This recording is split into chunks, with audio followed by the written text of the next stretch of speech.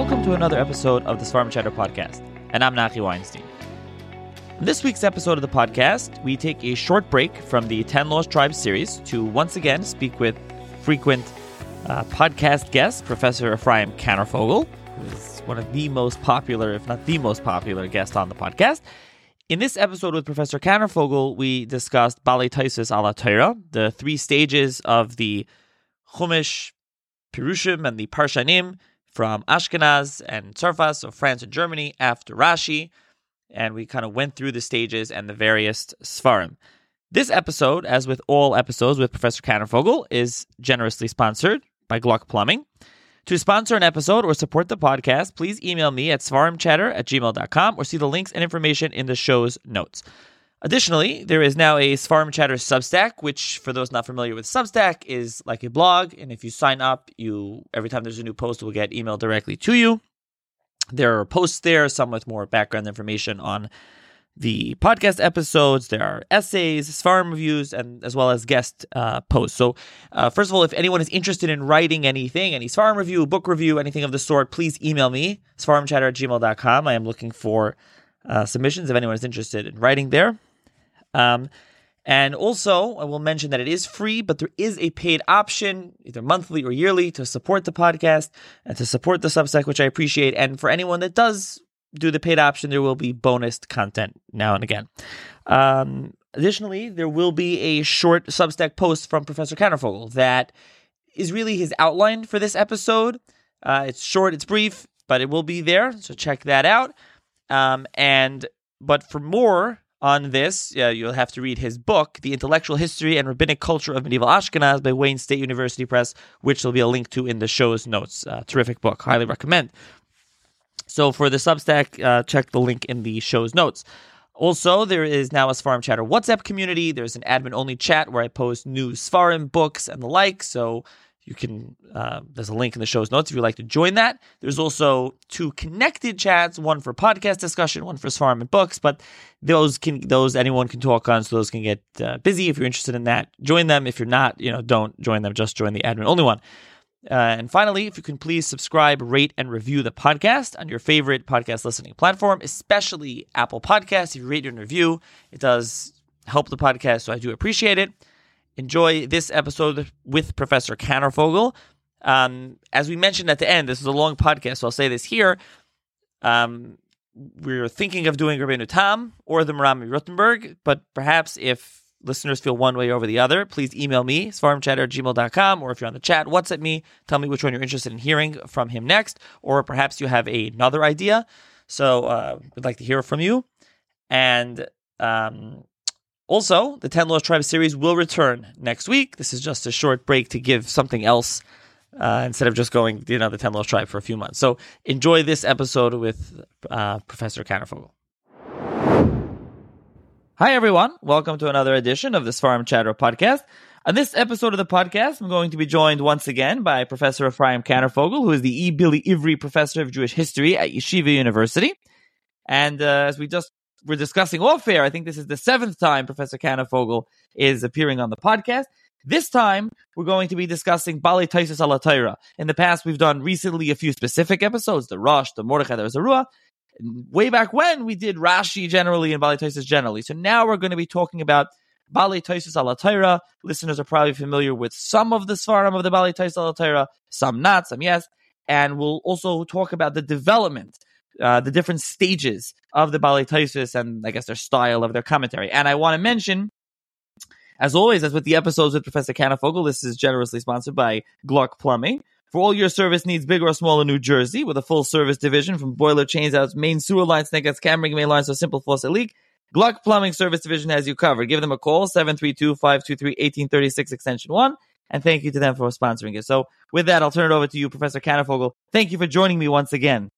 Thank you. It's a pleasure. And the Glucks are with us, Baruch Hashem. Thank you very much. So Baalei ala Hatorah obviously is very much related to the Baalei Tosafos, but in a different dimension or sphere. And that's what we want to talk about. As Nachi mentioned, I'm sure people have heard of some of these works that we'll talk about, but a lot of what we're going to talk about is based on manuscript material. And what I want to try to do in the time that we have is give you the big picture with a reasonable amount of details, and we can tell you where to look further. So first of all, let's talk about what I call the stages. Stage 1, Stage 2, Stage 3, as follows. Rashi, as with Tosafos al-Hashas, without Rashi, there would be no Baalei Tosafos Hatorah. So Rashi starts off this whole tahalich off, this whole development off with his perush. We'll talk Rashi on Chumash, Rashi on Tanakh. There are Baalei Tosafos on Tanakh too, but we'll do both. Rashi al-Hatorah, though, tells us in Breishis Perek Gimel Pasuk Ches that his method, and that's what we all love so much and what we all learn so much from, is going to be to find or to locate Pshuto Shel Mikra, right? Pshat, a simple, basic, not literal in a negative sense, but a straightforward reading of the Psukim, Pshuto Shel Mikra, Va'agadah HaMiyasheves Divrei Mikra, and not Agadata in the, sort of very broad sense, but Chazal, whose interpretations will solve what I call pshat problems. So I'll give you an example in just a half a second. So Rashi is going to do both of those, right? And that's why Rashi will often give us Zehu Pshuto, here's the pshat, and here's the Chazal, which also solves the problem. So for example, famous pasuk and famous issue, Yaakov Avinu has his beautiful chalom, Hinei Malachei Elokim, Olim V'yordim Bo, there's a sulam, there's a ladder, and the Malachei Hashem are going up the ladder and down the ladder. So the problem is, of course, but wait a minute, Malachim live in heaven. So Malachim don't come, if they're departing their base, they go down the ladder and up the ladder. What means up the ladder and down the ladder?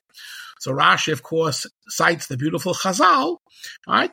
Very often from Medrash Rabbah and Breishis, other Medrashim throughout the Torah, and so on, that the Malachei Eretz Yisrael were going up the ladder because they were ending their accompaniment of Yaakov, and the Malachei Chutz La'aretz, Yaakov's interferers to go out of Eretz Yisrael, are coming down now to join him. It's a change of shifts. So therefore, even though Malachim live in heaven, and they should be going down and up, that's the reason they're going up and down. That's a classic case of an Agadah HaMiyashevet Divrei Mikra. There's a problem with the simple reading of the pasuk. Ladders here have to work differently. Rashi gives a very simple answer. Okay. Comes along Rashbam, Rashi's grandson, older brother of Rabbeinu Tam, and the Rashbam, who studied with Rashi in Parshas Vayeshev, they talk about it. He says that Rashi liked what he was doing, and he said if he had more time, more ability, he'd write more perushim. Pshat is always, you can always make new insights, right? Pshat is also a masculine word, so pshatot hamitchadshim b'chol yom. It's pluralized pshatot, mitchadshim b'chol yom. And there are other places where people mention that Rashi liked his Einikel's perush. He calls it a certain perush of my Einikel de Rashbam. So Rashi liked this. He saw some of it. Rashbam was about 20 years old or so when Rashi died. What does Rashbam do with the latter? Rashbam does what he calls omek pshuto shel mikra, deep pshat. Right? In other words, don't use medrashim, but use medrashim very sparingly, even ones that solve the problems that Rashi had. So what does Rashbam do on that very same pasuk? Hinei malachei Elokim olim v'yordim bo derech eretz. Simply put, when you read a pasuk, the pshat says, don't stick your finger in and pull out a plum. Read straight. If you have a ladder, the way that a ladder works, derech eretz, no human being goes down a ladder and up a ladder. Everybody goes up a ladder and down the ladder. So hinei malachei Elokim olim v'yordim bo. A ladder's a ladder. Don't start giving me all kinds of other ways to understand it. Simply put, derech eretz. That's Rashbam, an example of omek pshuto shel mikra, right? Even tighter pshat, if you will. So Rashbam is the second. He comes after Rashi in this pshat movement, and this movement has been written about. In 1913, someone named Shmuel Poznansky, not a frum fellow, but a very dedicated Zionist who lived in Varsha. In 1913, Poznansky published what's called Mavo al Chachmei Tzarfat, or Tzfon Tzarfat Mefarshei HaMikra, Northern French biblical interpretation. And starting with Rashi, and even a little bit before, he has some interesting predecessors to Rashi on this, not exactly in Northern France, but around. And moving through to Rashbam and others, he identifies 5 Pashtanim. Rashi, Rashbam, another student of Rashi named Rabbi Yosef Kara. Yosef Kara is an interesting person. He learned in Worms, where Rashi also had learned a little bit after Rashi, of course. So he was a Talmud Chacham. But all we really have from Kara are Perushim on Navi, mostly, on Nach. It's a question whether he wrote a Perush al Hatorah, and we just have little pieces that have survived. Again, one of the things that I always tell my students to look for, if you find Yosef Kara al Hatorah, let me know. We'd love to have it. A comment of Yosef Kara that you probably know, again, cited by others. The first two Dibros, Anochi Hashem Elokecha, are in second person. Hashem, your God, Asher Hotzesicha, who took you out of Mitzrayim, starting with Dibra number 3, right? Lo Sisa Hashem Lashav, right? Zachor is Yom HaShabbos Lakadsho, right? More in the third person, right? Not you, but in the third person. That's Yosef Kara, because Chazal say, right, based on the pasuk, actually it's the pasuk, Daber atayim monav v'nishma. After the first two Dibros, Bnei Yisrael stepped back a little bit, so to speak. Moshe Rabbeinu brought it to them, and therefore, in the first two Dibros, they're talking to HaKadosh Baruch Hu, so to speak, almost as Moshe did, more directly. From the third Dibra on, it's in the third person. Okay, that's Kara. Again, we have very little relatively from Chumash from him. We have a lot on Nach, on Nevi'im Rishonim. It was printed separately. Various Svarim of Nevi'im Achronim. You'll have it even in the Mikros Gedolos, the standard editions. Again, some kind of Pshuto Shamikra. So Rashi, Kara, Rashbam. The fourth is the least known. Rabbi Eliezer Mibelgensi, Rabbi Eliezer Boshonsi, who wrote again mostly on Nach. We don't really have much from him at all, al Hatorah, and he's the only one of this group who doesn't seem to have been a Rosh Yeshiva, right? Not a Baal HaTosafos, not a Rosh Yeshiva, but a very good mefaresh of the grammar and the style of Nach. And the fifth one that Poznansky identifies is Rabbi Yosef Bechor Shor. Yosef Bechor Shor is a Talmud in learning of Rabbeinu Tam, mentioned in Tosafos not infrequently. The Rimi Orleanish of Orléans, right? How do you do French words in Hebrew? Medieval French, modern French, anyway. Not Rabbi Yaakov of Orléans, that's another one, we'll talk about him, but Rabbi Yosef of Orléans. So Rashi dies in 1105, Rashbam dies around 1160, 1158. Leminyanam, Bechor Shor dies somewhere before 1200. Not quite clear. The three of them were Rosh Yeshiva. They were Baalei Rashi and Baalei Tosafos. They were great Talmidei Chachamim. Again, Kara, we leave a little bit out. Kara means pasuk. He seems to have been a pasuk man mainly. Right? And Yosef Bechor Shor is the last of this group of Poznansky, and they are doing Pshuto Shel Mikra. Bechor Shor, by the way, like Rashi, will quote Pshat things and Chazal things. Not quite as systematically and as organized as Rashi, but very, very good. I recommend if people want to look at a new Mefarish, look at Bechor Shor. It's like Rashi, only a little different. In other words, more Medrashim than Rashbam cites from Chazal. Multiple Perushim. Rashbam typically has one Perush on a pasuk. Rarely will you have more than one, even if they both could be good. Bechor Shor, like Rashi, does both. Okay.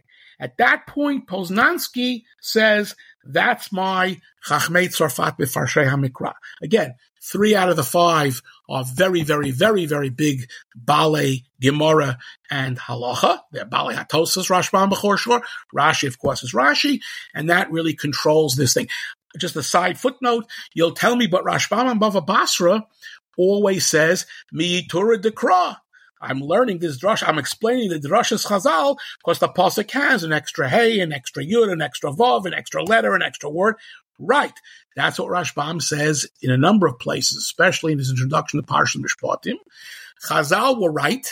The number one goal of learning is to use the psukim to explain the Torah Sheba'al Peh, or to interact with the Torah Sheba'al Peh, the Haggadah and the Halacha. But Chazal also say, Ein Mikra Yotzei Midei Pshuto. And so my Perush on Chumash, I'm going to stick more with the Pshat. That's right before Rashbam says, famously, it sounds unbelievable, Va'avado Le'olam, by an Eved Ivri, right, who's a Nirtzach, who stays with his Adon. Le'olam means forever. It's not the Halacha. It says, Lefia Pshat. Now you'll tell me, how does Rashbam live with such a Pshat and a Chazal, which he certainly thought was primary? He says it's primary. And the answer is Mem tet panim shel halacha. It's not shivim panim laTorah as much as it is 49 options, the Gemara and Eruvin, which the Baalei Tosafos in particular interpreted very broadly. Many levels of MS. HaKadosh Baruch Hu gave the Torah with many, many, many levels of MS. We human beings are not great at having many levels of MS. But you got to try, right? Elu ve'elu. And so as the Rav used to say, Zatzal, shtor b'nish v'nakasha. You'll figure out how to work it all out, right? He didn't say it about this, but that was one of his favorite ideas. Sometimes you have different approaches. Okay, so that's his first group. Now, what Poznansky says is it's all northern France. None of this goes to Germany. There's nobody here who's even, again, Kara learned in Worms. He learned in Germany, where Rashbam's father also learned, where Rashi learned before that in the 11th century. There's no Germany, and it basically, quote unquote, dies out. He doesn't use that term, but it basically ends with the 12th century.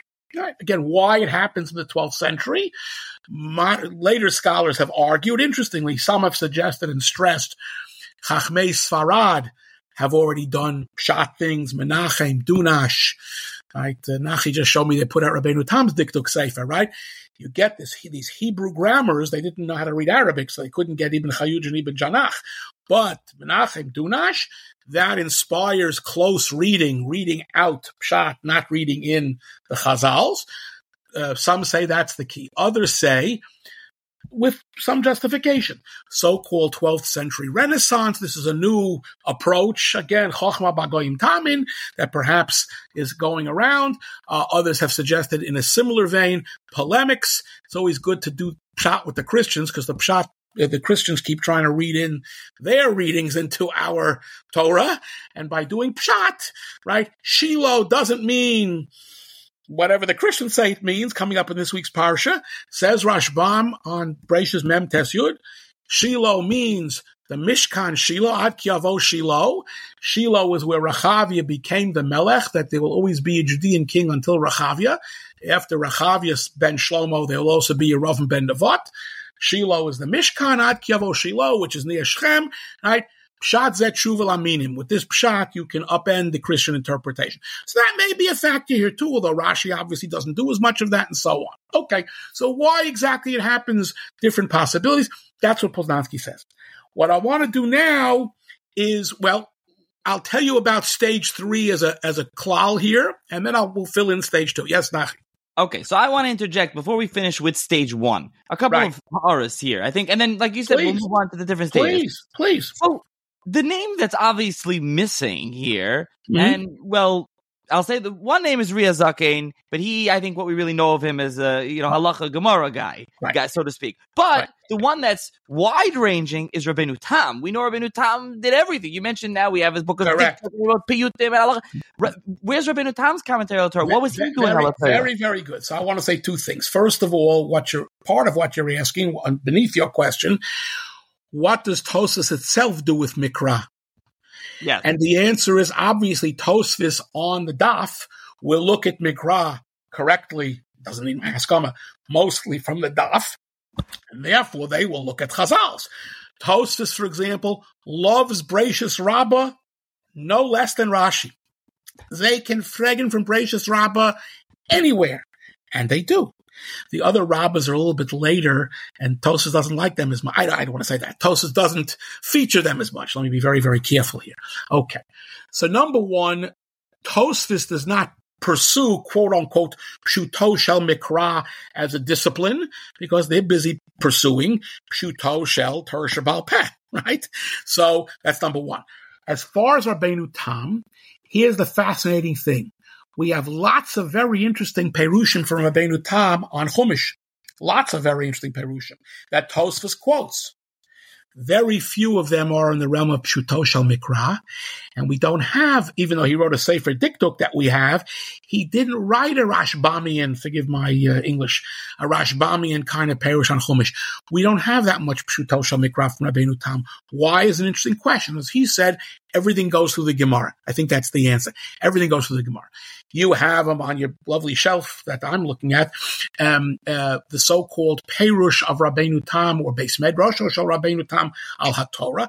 Lots of comments from Rabbeinu Tam, although I want to say very carefully, not everything in there is from Rabbeinu Tam, mainly because not only is it his students, but there are people who lived after that too. That's okay. It's not min b'sheino mino. It's all good. Virtually everything Rabbeinu Tam has in there is what I'll call halachic interpretation of the Torah. And even when he's doing Bereshis, it's kfi chazal. So, and that's an interesting question. It remains a little bit of a tzarachi. And why didn't Rabbeinu Tam do it? Not, fregmuch. It's not clear. By the way, just another footnote, which will make us a little, I don't want to say crazy. Rabbeinu Tam is quoted having authored a number of pshatim. So these kind of pshatim. And my experience, I'll talk about where I know this from and how I know this, and you can check me out. 9 times out of 10, 99 times out of 100, it's not Rabbi Yaakov Tam, it's Rabbeinu Yaakov of Orleans, Rabbeinu Tam of Orleanish. Any student that Rabbeinu Tam had named Yaakov, and he had at least 2, they nicknamed them Rabbeinu Tam Jr. Rabbeinu Tam of Orleanish, Rabbeinu Tam of Corbet, Yaakov of Corbet. And it's very interesting. Sometimes the copyists saw Rabbeinu Tam, they just dropped off the Meir Orleanish. Except if you check it carefully, he's going to be more of a pshat mir, and I'll explain why. This will become clear in a couple of moments. Anyway, so Rabbeinu Tam is an interesting exception that proves the rule. So what else did you ask? You asked Rabbeinu Tam, Tosafos. Yeah, go ahead. Yeah. So first of all, that sefer is Chidushin al Hatorah Rabbeinu Tam of Beis Midrasha. It was printed from manuscript, 2 manuscripts that Machon Ofek did. As you said, it's like halacha kind of stuff, and we'll talk about the different editions that are around. That's based on a Paris manuscript and based on a Moscow manuscript. So on Rivka, they talk about whether Rivka was 3 or 14 when she married Yitzchak. That's found in Tosafos Yevamis. In other words, again, these are things that Baalei HaTosafos do in the course of the sugya, right? How old is Anara? How old was she? And so on. Not that you can't learn Chumash that way, but that's not this kind of, right? The same Rashi who wrote his Parish on Shas, wrote the Rashi al Hatorah. They're both looking for Pshat in Gemara, Pshat in Chumash, but it's different. So Rabbeinu Tam is more in that, what I'll call the Talmudic key, right? Again, Rabbeinu Tam can't prove it right now. Rabbeinu Tam and all the Baalei HaTosafos as a whole, everything has to work through the Gemara. Gemara first and everything else second. And Rabbeinu Tam was a big chassid of that yesod. Yeah. So a broad question. When were there, I don't know what you want to call them, Baalei HaTosafos, so really we're talking about French mainly, not German, as you said, but really, Rishonim of that period, the Ashkenazic, even though Ashkenaz and Tzarfat. I'll get you with German yet, but go ahead. But forgetting the distinction, the point is, were there those that were into different things? What I mean is, as you just mentioned, the Rabbeinu Tam, the Baalei HaTosafos, the Tosafos generally, they're busy in halacha way, in Teresh Balpeh. They're not busy in the pshat. Then, as we mentioned, you have Rashbam and you have Bachar Shor, and we'll get, Yosef Kara and others. You also have those, Rabbeinu Shmaya and others, Machzevich, you have those that are into piyas and into halacha, they're into minig. Are those that are into different things? They're different interests? Where does that come from? And there is no shortage of Baalei HaTosafos who are into piyut. Yes. Here, Rabbeinu Tam was big into writing piyut. Rashi wrote 7 piyutim or 8. Rabbeinu Tam wrote 25. Rabbeinu Tam's Talmidim, some of whom we'll mention tonight, wrote piyut. Some did, some didn't. Interesting, fascinatingly, from Rashbam, I believe we have, again, this piyut is a tricky area because it's very hard to identify sometimes who wrote a particular piyut. From Rashbam, as far as I know, 0 piyutim. Lovely poetic things in his parish on Chumash, 0 piyutim. Again, you have to be a poet and you have to know it. And not everybody felt themselves, right? So everybody did Gemara, right? That's Talmudocentric. If you didn't do Gemara, you're not a Baalei HaTosafos. The interesting question is, what did Baalei HaTosafos do? I don't want to call it, God forbid, a hobby or a sidelight. What else did a particular Baalei HaTosafos do? I'll give you options. Mikra, Pshuto Shel Mikra, piyut writing. How about Isuk b'Torah Tasod? So, you have my big book somewhere. You'll hold it up later or do something, right? People know it. That's basically what I go through in this book, top to bottom. What are, not every single possible interest, but what are the main interests besides, in addition to, let's say it carefully, the Gemara, which is the Iker. what are they? Which Baalei HaTosafos do it? Which don't? And a little bit, how do we explain that? It's not, a matter of I like blue, you like green, but there are ways to understand that as well. So it's right. So the Rambam does philosophy. The Ramban does Sod. But by the way, the Ramban also does, again, there are different interests. So that's the question. There's a nice term, Talmudocentric or halachocentric, right? You focus on the Gemara. And then extra Talmudic, extra halachic. Not you read comic books in your spare time, God forbid. What other parts of Torah do you do? And the Baalei HaTosafos, by the way, he has the same thing about Rashi, right? Rashi did Gemara, Rashi did Mikra. A little bit Slichos, Piyut, all Slichos, Kinos, Slichos, right? What else did he do? He asked the same question.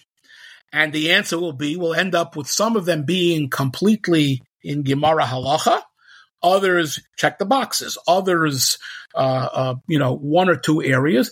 I have in one of the final chapters in that book, I have discussion of Baalei HaTosafos as Baalei Machshava. They didn't do philosophy with a capital P, but they dealt with the question of the nature of HaKadosh Baruch Hu and so on.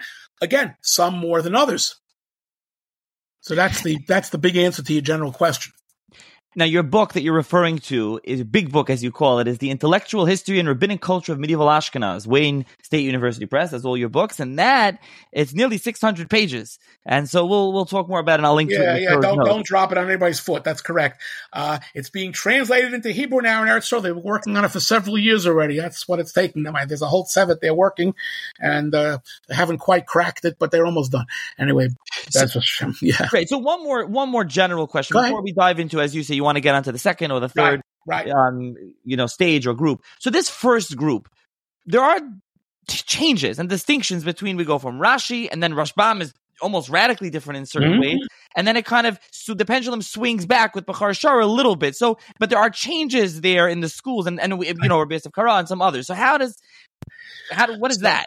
So that's a very important, a very good question, a very helpful question. So basically, if you take the three biggest lamdonim in the 12th century of the group, Rashi, Rashbam, Bechor Shor, it's exactly what you suggest. Rashbam pushes the envelope, so to speak, a little bit in terms of Omek, Pshuta, Mikra. Again, Kara and Belgensi are with him. And Bechor Shor kind of brings it back a little bit to Rashi. In other words, a shiluv, because again, even when a Baalei HaTosafos does Chumash, even though Rashbam knew all the Chazals, Kavash et Nevuato, Bechor Shor says we got to put the Chazal back into it. I don't mean it in a critical way or we got to put it back in. But listen, I'll give you some pshatim from Bechor Shor. We have cases where Bechor Shor criticizes Rashbam in one place, I think, for being too creative. You've gone too far, not religiously, but I'll give you that example when we get to the examples, which we'll get to, Mitzvah Hashem. So that's exactly, you've got it exactly right. So the interesting question is, from Rashi, we have many kisveyat. From before the 15th century, we have more than 100. We have tons of kisveyat of Rashi al Hatorah. From Rashbam, we have what I like to call 1.5. It might be a drop more, 1.5. From Bechor Shor, we have 1.25. That's not exactly a bestseller, right? What happened?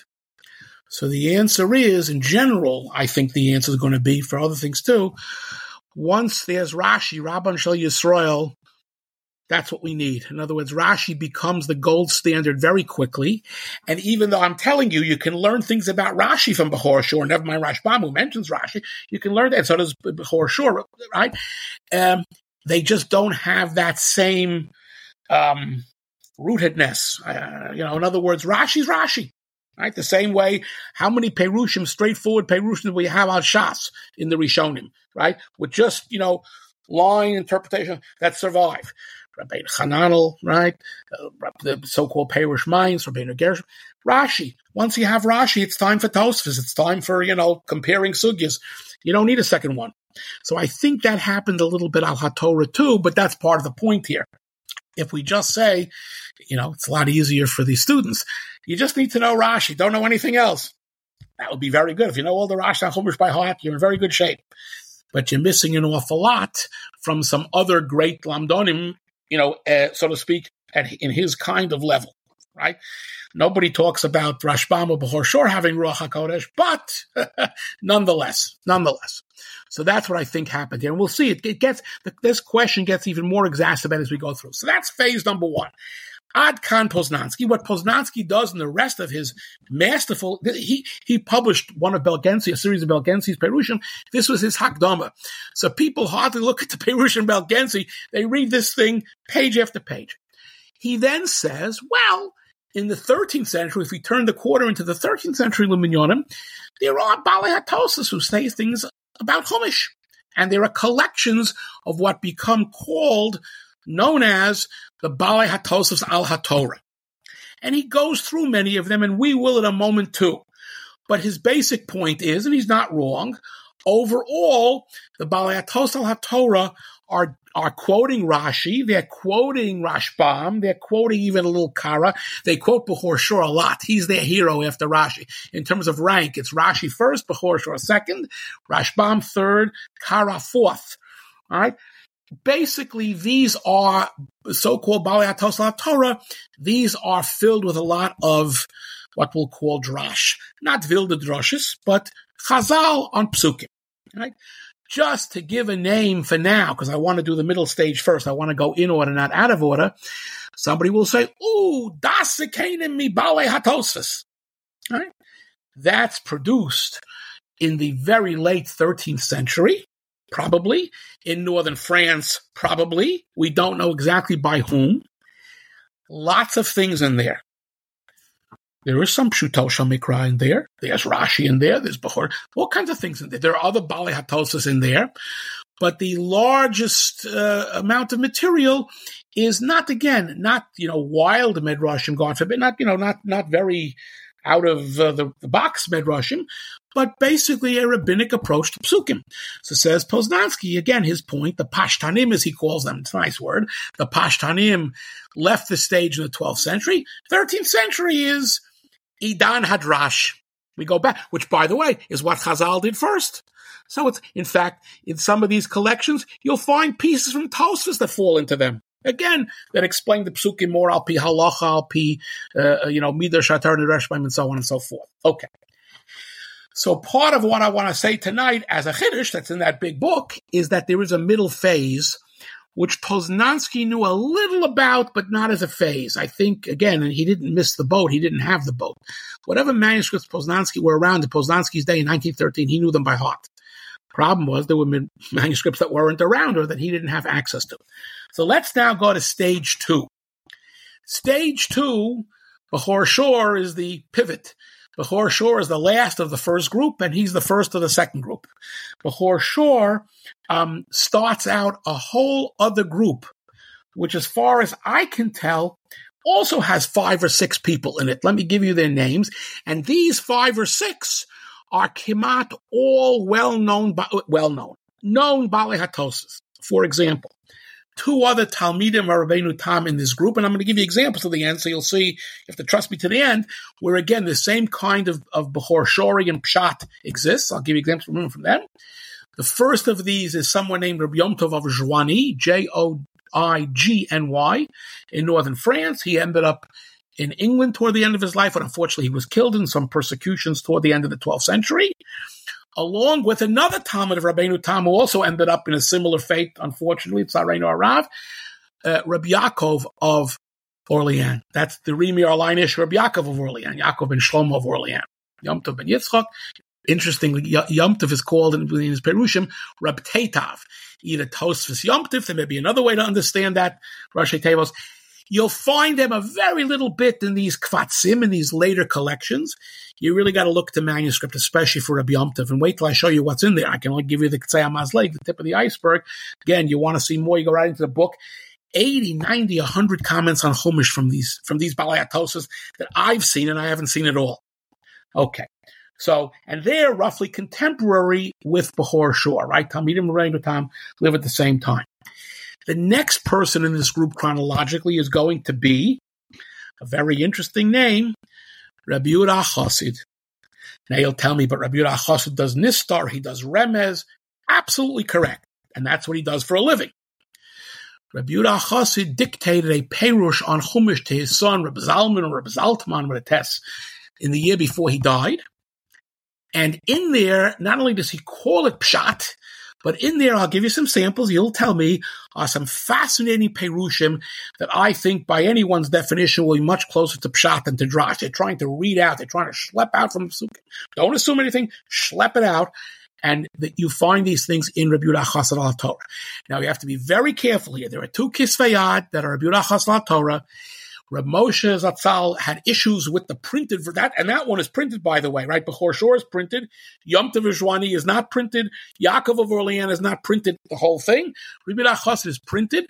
There are issues there. Question is, are these from Rabbi Yehuda Chassid? Are these other things in that Ktav Yad, which Reb Moshe Zatzal was shown things having to do with who finished Chumash and so on and so forth.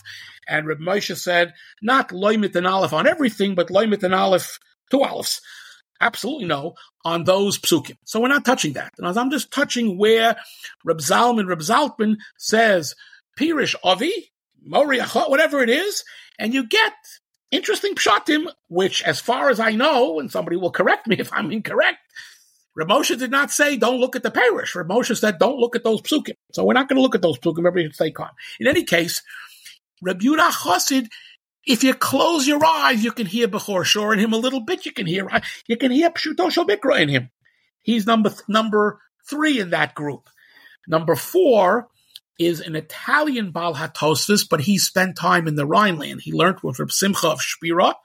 I always like to call him in my past talks the most important German Baal HaTosafos that nobody's heard of too much. Doesn't appear in our printed Tosafos, but he appears in other places. He wrote a tremendous Sefer Halacha that has been Seder Olam, not the historical one, Olam Shel Halacha, humongous Sefer that's been lost. He had great Talmidim, the Orzaru, and so on, who quote him quite a bit. The Rid, Rabbi Shai de Trani, who comes from Trani, which is in Italy, right, comes to the Rhineland where he learns Gemara, and he learns in the base medrash of Simcha Mishpira, where he hears all kinds of material from Rabbeinu Tam, whose German students came back to the Rhineland. So that's how he makes Tosafos Rid. Tosafos Rid is not the same as our Shas Tosafos, but it's of the same genre.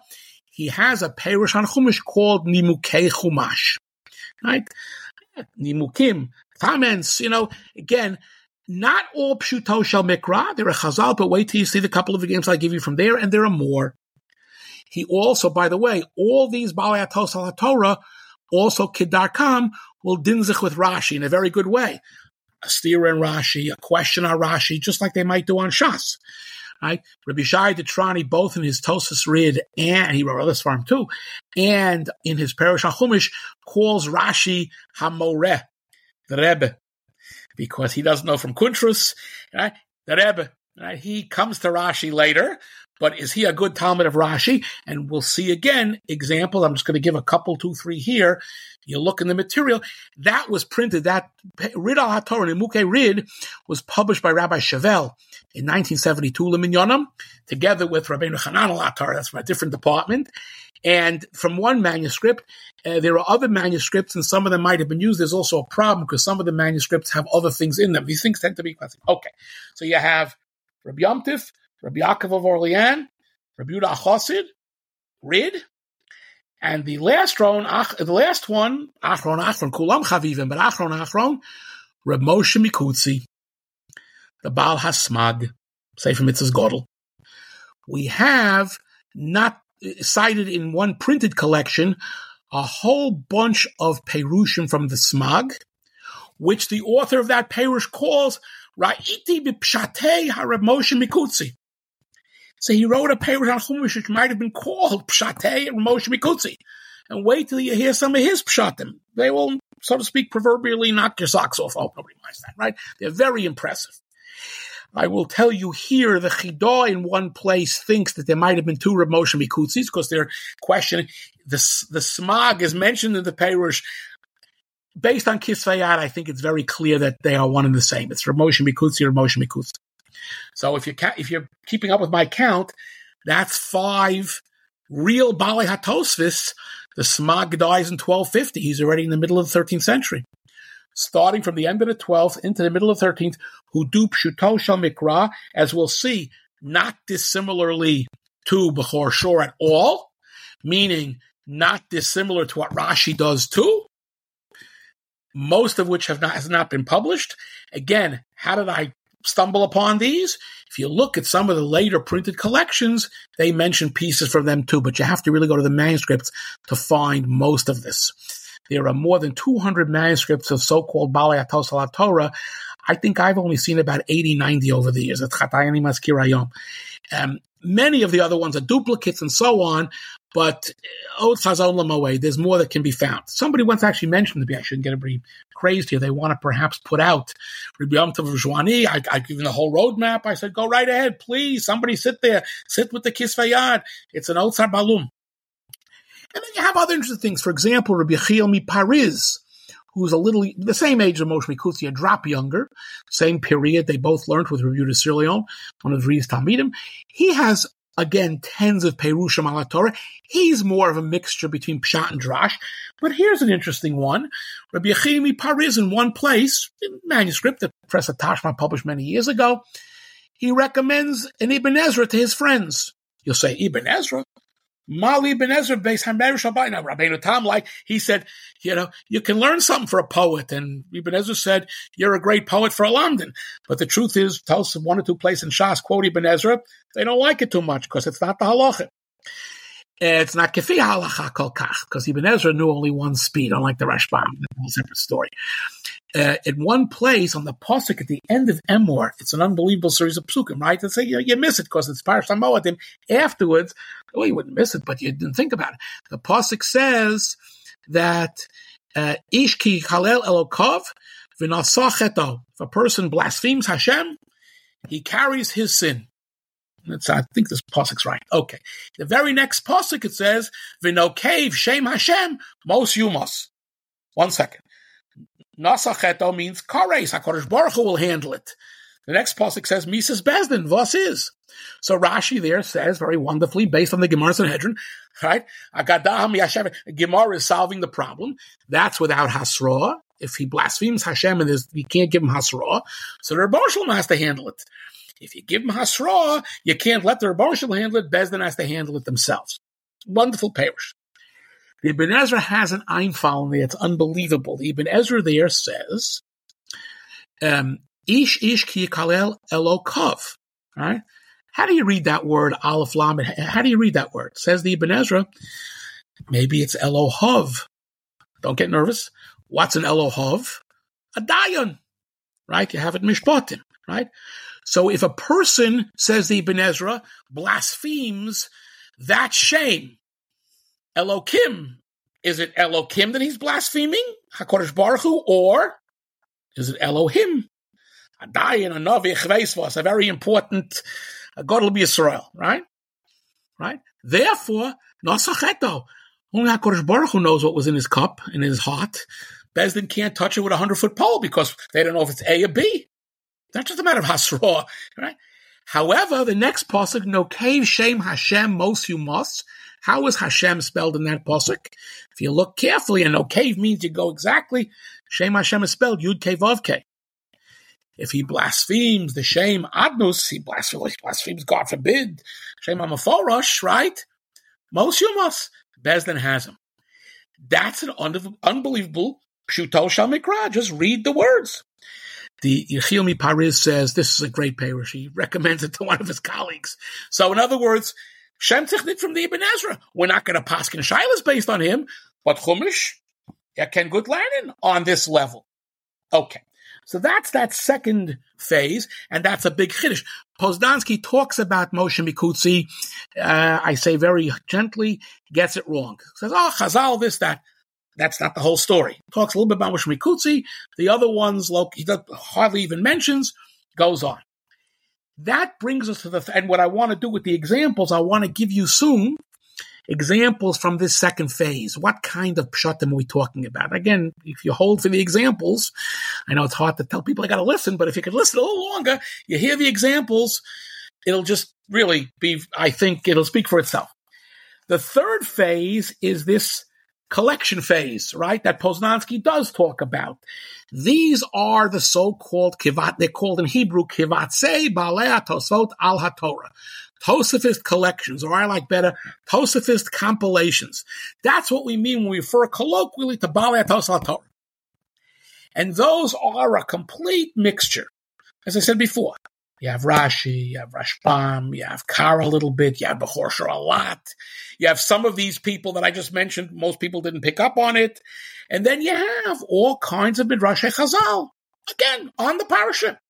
You have Halacha, you have Lomdus, you have pieces from Tosfos. I like to compare it, again, the best known of these are the Das Zekanim and the Hada Zekanim, right? Alalam Donim, not Kol Hanorim, Kol HaZekanim. There's a third one that was put out in the 14th century, my favorite, called Moshav Zekanim. Anyway, it's a funny name, but today in Israel I call it Beit Avot. Anyhow, it's not a Moshav Zekanim. You have something called Paneach Rosa from the late 13th century, which again is French-based, but it's a mixture. Paneach Rosa, by the way, quotes almost everybody in the second group. Nobody noticed it. But anyway, and then you have Minchas Yehuda, which was actually done in 1313 by an otherwise unknown editor, Rabbi Yehuda ben Eliezer or ben Elazar. We don't know who he is. Right? He's the one, by the way, has all the Moshe Mikutsis, but it's got a lot more. He also had a Rebbe in Mikrak named Rebbe Yochim. Geves Vosidis Rebbe Yochim, not a Balatos that we know. So what's happening in these kinds of kvatsim? What are they trying to do? So the best example I can give, halavai, we should return to it. If you walk into a shul in Eretz Yisrael, hope today is then, you find those Gilionot. They put out dapim. You want to learn Torah's Harambam, got a daf. You want to learn Torah's Rav Kook, got a daf. You want to learn the literature Rosh Hashivas, got a daf. You want to learn a daf that has every one of these things in it, we got a daf. These Gilionot, these sheets, right? Pick what you like. You like Gematria? By the way, Baalei Tosafot Torah, lots and lots of Gematria, Remazim. Is that what you like? Read that. That's what these Baalei Tosafot Torah are. They're, again, I don't mean this, I mean this well. It's like a washing machine. It's got everything is going around in them. And these, the first one of these was actually begun in a fairly organized way. Around the year 1240, which if you're keeping score in the history, is right when my second group is ending. There's a work called Sefer Hagan. Hey, Gimel Nun. What's a Gan? Pardei Shel Torah. No. Gan is the number of parashas in Chumash. It depends on the year, in Hebrew or not in Hebrew, you're right. It's a parashat Chumash by someone named Aaron ben Yossi HaKohen, who again, we don't know otherwise, not a Baal HaTosas, but I want to say this carefully, some of his best friends were Baalei HaTosas. And he really went and interviewed them. He got his father involved. He got his brother involved. It was a family operation. They went to Baalei HaTosas, who were alive in their day, and they said, Baalei HaTosas, give us a pshat on this pasuk, give us a parish. And they put them in there by name. You have names of Baalei HaTosas who we don't know hardly from any other source. They managed to record. There's a nice addition by my late colleague at YU, Rabbi Orlean, that Moshe Rav Kook put out, and he has the index there. Which Baalei, you'll see, it's a nice collection. But again, it's a kovitz.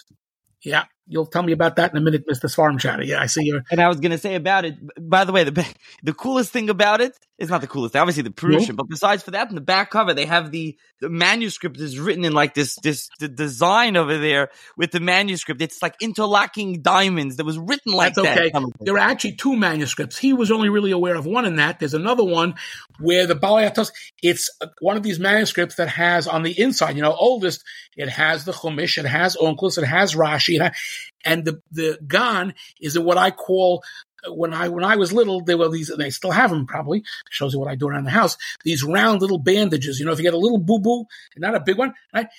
All the words are in a little round bandage like a boo-boo. That's where the whole thing is in there. It's unbelievable. You go with a magnifying glass and you read the boo-boo, and it's very good. So that's the start of this thing, and from then on, you have Kvatsim. Now, some of the Kvatsim were put together by big Talmidei Chacham who we know. For example, Rabbi Victor Katz, who was again a student of Reb Simcha Mishpira, put something there they called Perushim Psakim. Perushim on each parsha of the week. Very often Rashbam, by the way, likes Rashi, likes Rashbam. And then Psakim, Piskei Halacha related to the parsha. Sounds a little like the Shiltus, but this is hundreds of years later. Right? You have what's called Perushi Reb Chaim Paltila Hatorah. Chaim Paltila was a Talmud of Maharami Rittenberg. He lived in the early 14th century already. He lived into the 13th. Again, I don't mean it's a gemish, but it's a real mixture. It's a real blending of all these different styles. So those are your three groups. Again, I should also mention, there is someone named Chizkuni, Reb Chizkiah ben Manoach, who dies around 1275 in northern France. Not the Baal HaTosafos, a finer Yid, a finer Lamdan, a finer Mensch, not the Baal HaTosafos. In fact, for years they thought that he must have been in Provence, in southern France, but one of the main proofs that he was in southern France is that the name Manoach is a Provençal name. The name Shimshon, right? Manoach, right? Only in southern France. After I found, based on Kisvayah, the 20th person in northern France named Manoach in northern Europe, I said, no, we got to get rid of that theory. Anyway, the answer is, the Chizkuni, would have been very helpful when I was looking through this Kisvayah, because he sticks mainly with Pshat. His sources are Rashi, who he quotes by name, and you name it, Ibn Ezra, Rashbam, Bechor Shor, who he doesn't quote by name. So how do you know? He has a poetic introduction, a very interesting way that he doesn't cite anybody by name. In a poetic introduction, he talks poetically, this is this one and that's that one. We don't know who they are. The answer is it's all these Pashtanim. I think that the 5 or 6 from my middle group are also being used by him. Somebody showed the Rabbi Yehuda Chasal Hatorah that I mentioned, used by him. I've got Yom Tov of Shwani, used by him. So again, he's sort of a Ma'aseh L'chol HaMachanos here, although he's also very important. So he can also bring you a lot of these approaches, except you don't know who's saying what, unless, again, it's published in the Toras Chaim that Mosar of Cook put out, because they published the Chizkuni. So Po Visham, Rabbi Chevel also edited. He'll tell you this is Bechor Shor, this is Ibn Ezra, but there's a whole bunch of names we don't know. That's all these Pashtanim from the middle group. So that's the summary. Now you're going to ask me the next question, Mr. Moderator. So we have 3 periods: 12th century Poznansky, 13th century some Pashtanim amongst, by the way, all Baalei HaTosafos. Again, you can call him what you want, but he fits into the group, as figured out by some deranged person named Kanarfogel. And the 13th century Kvatzim, so-called Baalei HaTosafos Torah, which are a mixture, but will also help us identify the people in that second phase. Talk to me, please, Mr. Moderator. So there's something, bunch of things to follow up on. First, let's mention some of the names that we haven't mentioned, and just because listeners will be expecting. I don't want to mention 2 names, but you know me. You tell me a name, I'll mention it. Go ahead. As you said, listeners are probably familiar. Very hard for these podcasts. Go ahead. Listeners are probably familiar with Das Zakenim, Moshev Zakenim, Hadar Zakenim, all like the classic. You have I think we discussed the commentary, attributed to the Rush. There's the Torah, which I don't think the Rush wrote. The Torah, though, the Tur HaKotzer, so-called, is mostly Remozim of Chasidei Ashkenaz. Rabbi Eliezer Rokeach, a lot of it comes from there. The Maharam himself, the Tamei HaMasorah, right? And so on. In the Tur HaOruch, Tur ended up in Spain. He already quotes the Ramban on Chumash. So again, there is material from Baalei HaTosafos period in Ashkenaz, but he's not focused on these pshat things, but certainly Torah, Kotzer, Torah. By the way, in the manuscripts, the Kotzer comes first in the parasha. He wrote both at the same time. He gives you first the Gematria material, the Ramazim, and then he gives you the what do you call it now, the longer parashanut, if you will. The Rush, I mentioned in my Rush podcast, is Machloket HaChokrim. I don't think the Rush wrote it. I think it's a different Rush, but I don't know.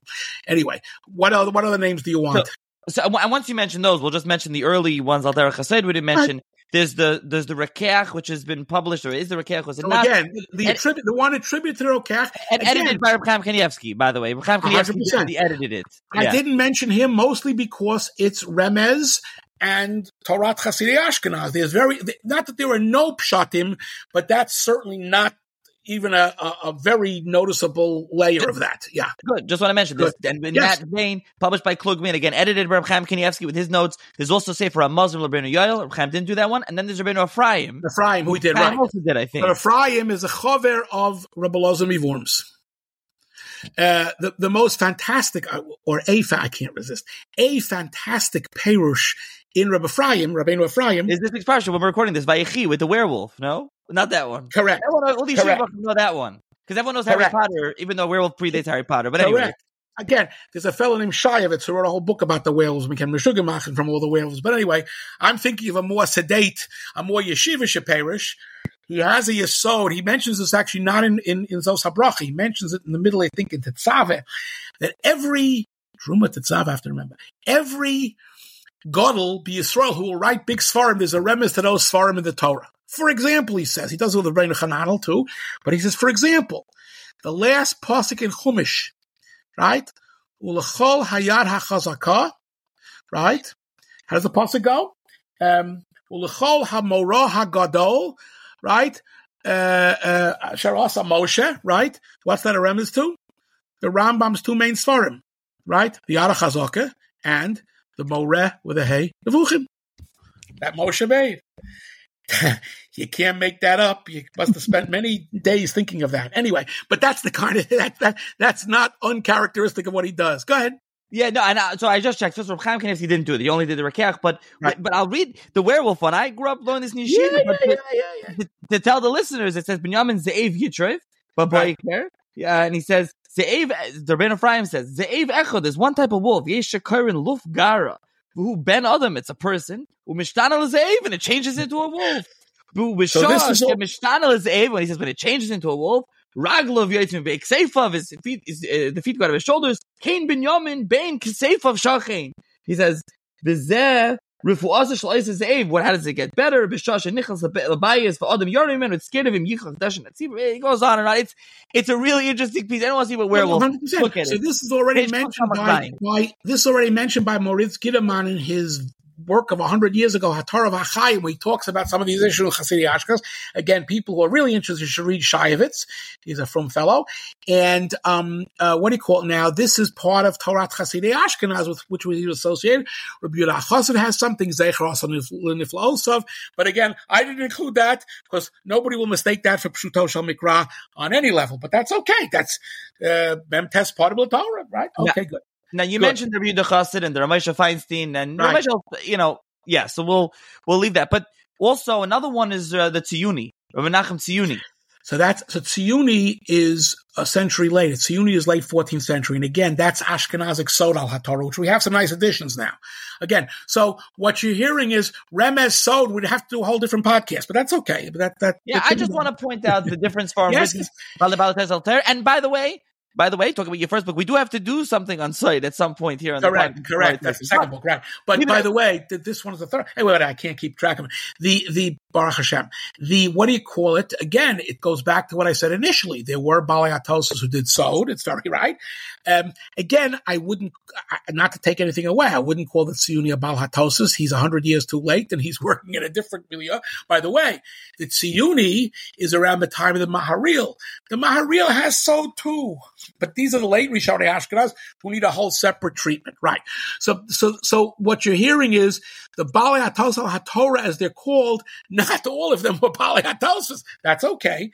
Again, these are Talmidei Chachamim who put things together. Okay, so I want to do one more. But one more. The Paneach Raza. So Paneach Raza, where does he fall in? So I mentioned him actually. Paneach Raza is late 13th century northern France.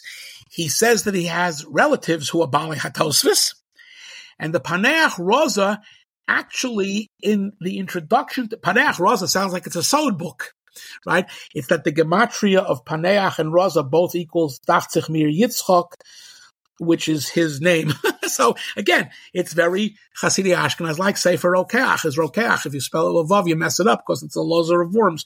The gematria of a lozer is Rokeach without the Vav. Anyway, Paneach Raza though is one of these kvatzim which has all kinds of Sod and Magia and Rabbi Yehuda Chassid stuff and Elazar Mivorm stuff, but in the introduction in one or two of the manuscripts, in my mind, Bodleian 2344 is one which has it, except the introduction's on the last page, so nobody managed to notice it till I fell on it one day.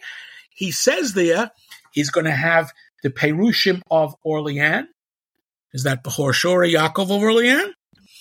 He's going to have some of these other names. He doesn't mention Yom Tov of Zhwani, but manuscripts of Paneach Raza are the ones that have Yom Tov of Zhwani. So he knew what he was doing. In other words, he's giving you a mixture of Baalei Atosos doing what I call Pshat, Pshuto Shel Mikra, not to call Pshat, Pshuto Shel Mikra, certainly some halacha, but he's got, right, some sod, but he's also got names of all kinds of figures that we don't know. There's a Reb Moshe in there. Which Reb Moshe is it? Fregmach. No way we can tell. He's got all kinds of Reb Chaim, Reb Moshe. He's got all kinds of Yiddish nomen. Again, very late in the period of Baalei Tosafos, and he himself is not, as far as I know, a Baalei Tosafos. He's just a collector thereof. So, but that's a very good sefer, which they keep promising us a new edition, which is not yet coming, because there are many, many kisvei out of this work, and it would be very nice, like what Langa did with the Perushay Reb Chaim Paltiel. It would be very helpful if anybody's listening out there among the Yeshiva Shechevra to do the Paneach Raza. So someone took the existing one and put it with Chumash, Rashi, and Nekudis. I don't know why, but then there's the older one. Wonderful, great. Yeah. So now the other one. The chorus, yeah. Let's go to the general question, similar to what I asked you much earlier in the podcast.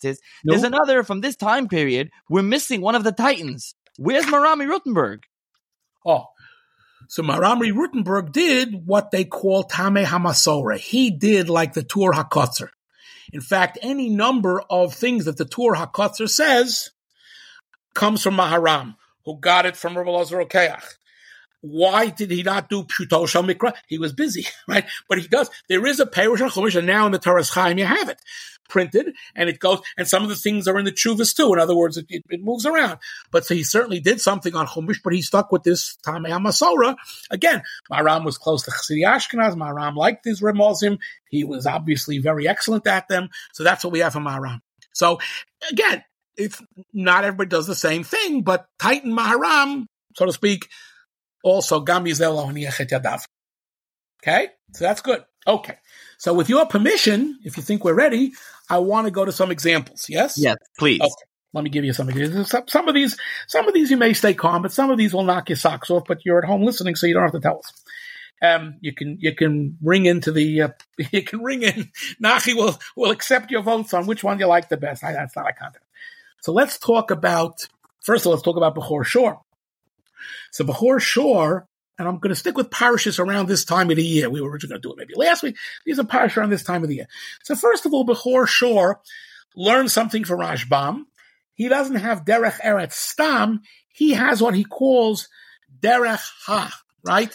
Not the way of the world, the way you normally work a lot of the Cheftza, but the Gavra. So for example, Vayavo Esav min hasadeh v'hu ayef. He came back from the field. He was bone-tired.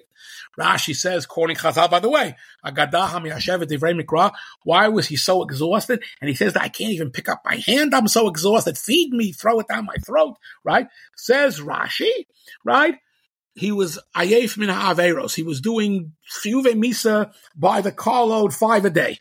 That'll tire anybody out. That's not Gadame. Esav was a disgusting person. After he was hunting the animals, he was also doing all these averos. So he came back completely schematic. All right. So he said to Yaakov, I'm about to die here. You can have the Bechorah. All of this is trying to show that Yaakov didn't take the Bechorah under false pretenses. Esav said, I'm willing to deal. Okay. Says Bechor Shor, Derech hatzayadim lios ayefim. He says, hunters get very tired. Because the way of the hunters is they go into the yar for 3 or 4 straight days, and they valgatzacharain, they're starving, they're hungry. There's no, season 7-Eleven to stop by. They can't get a refill.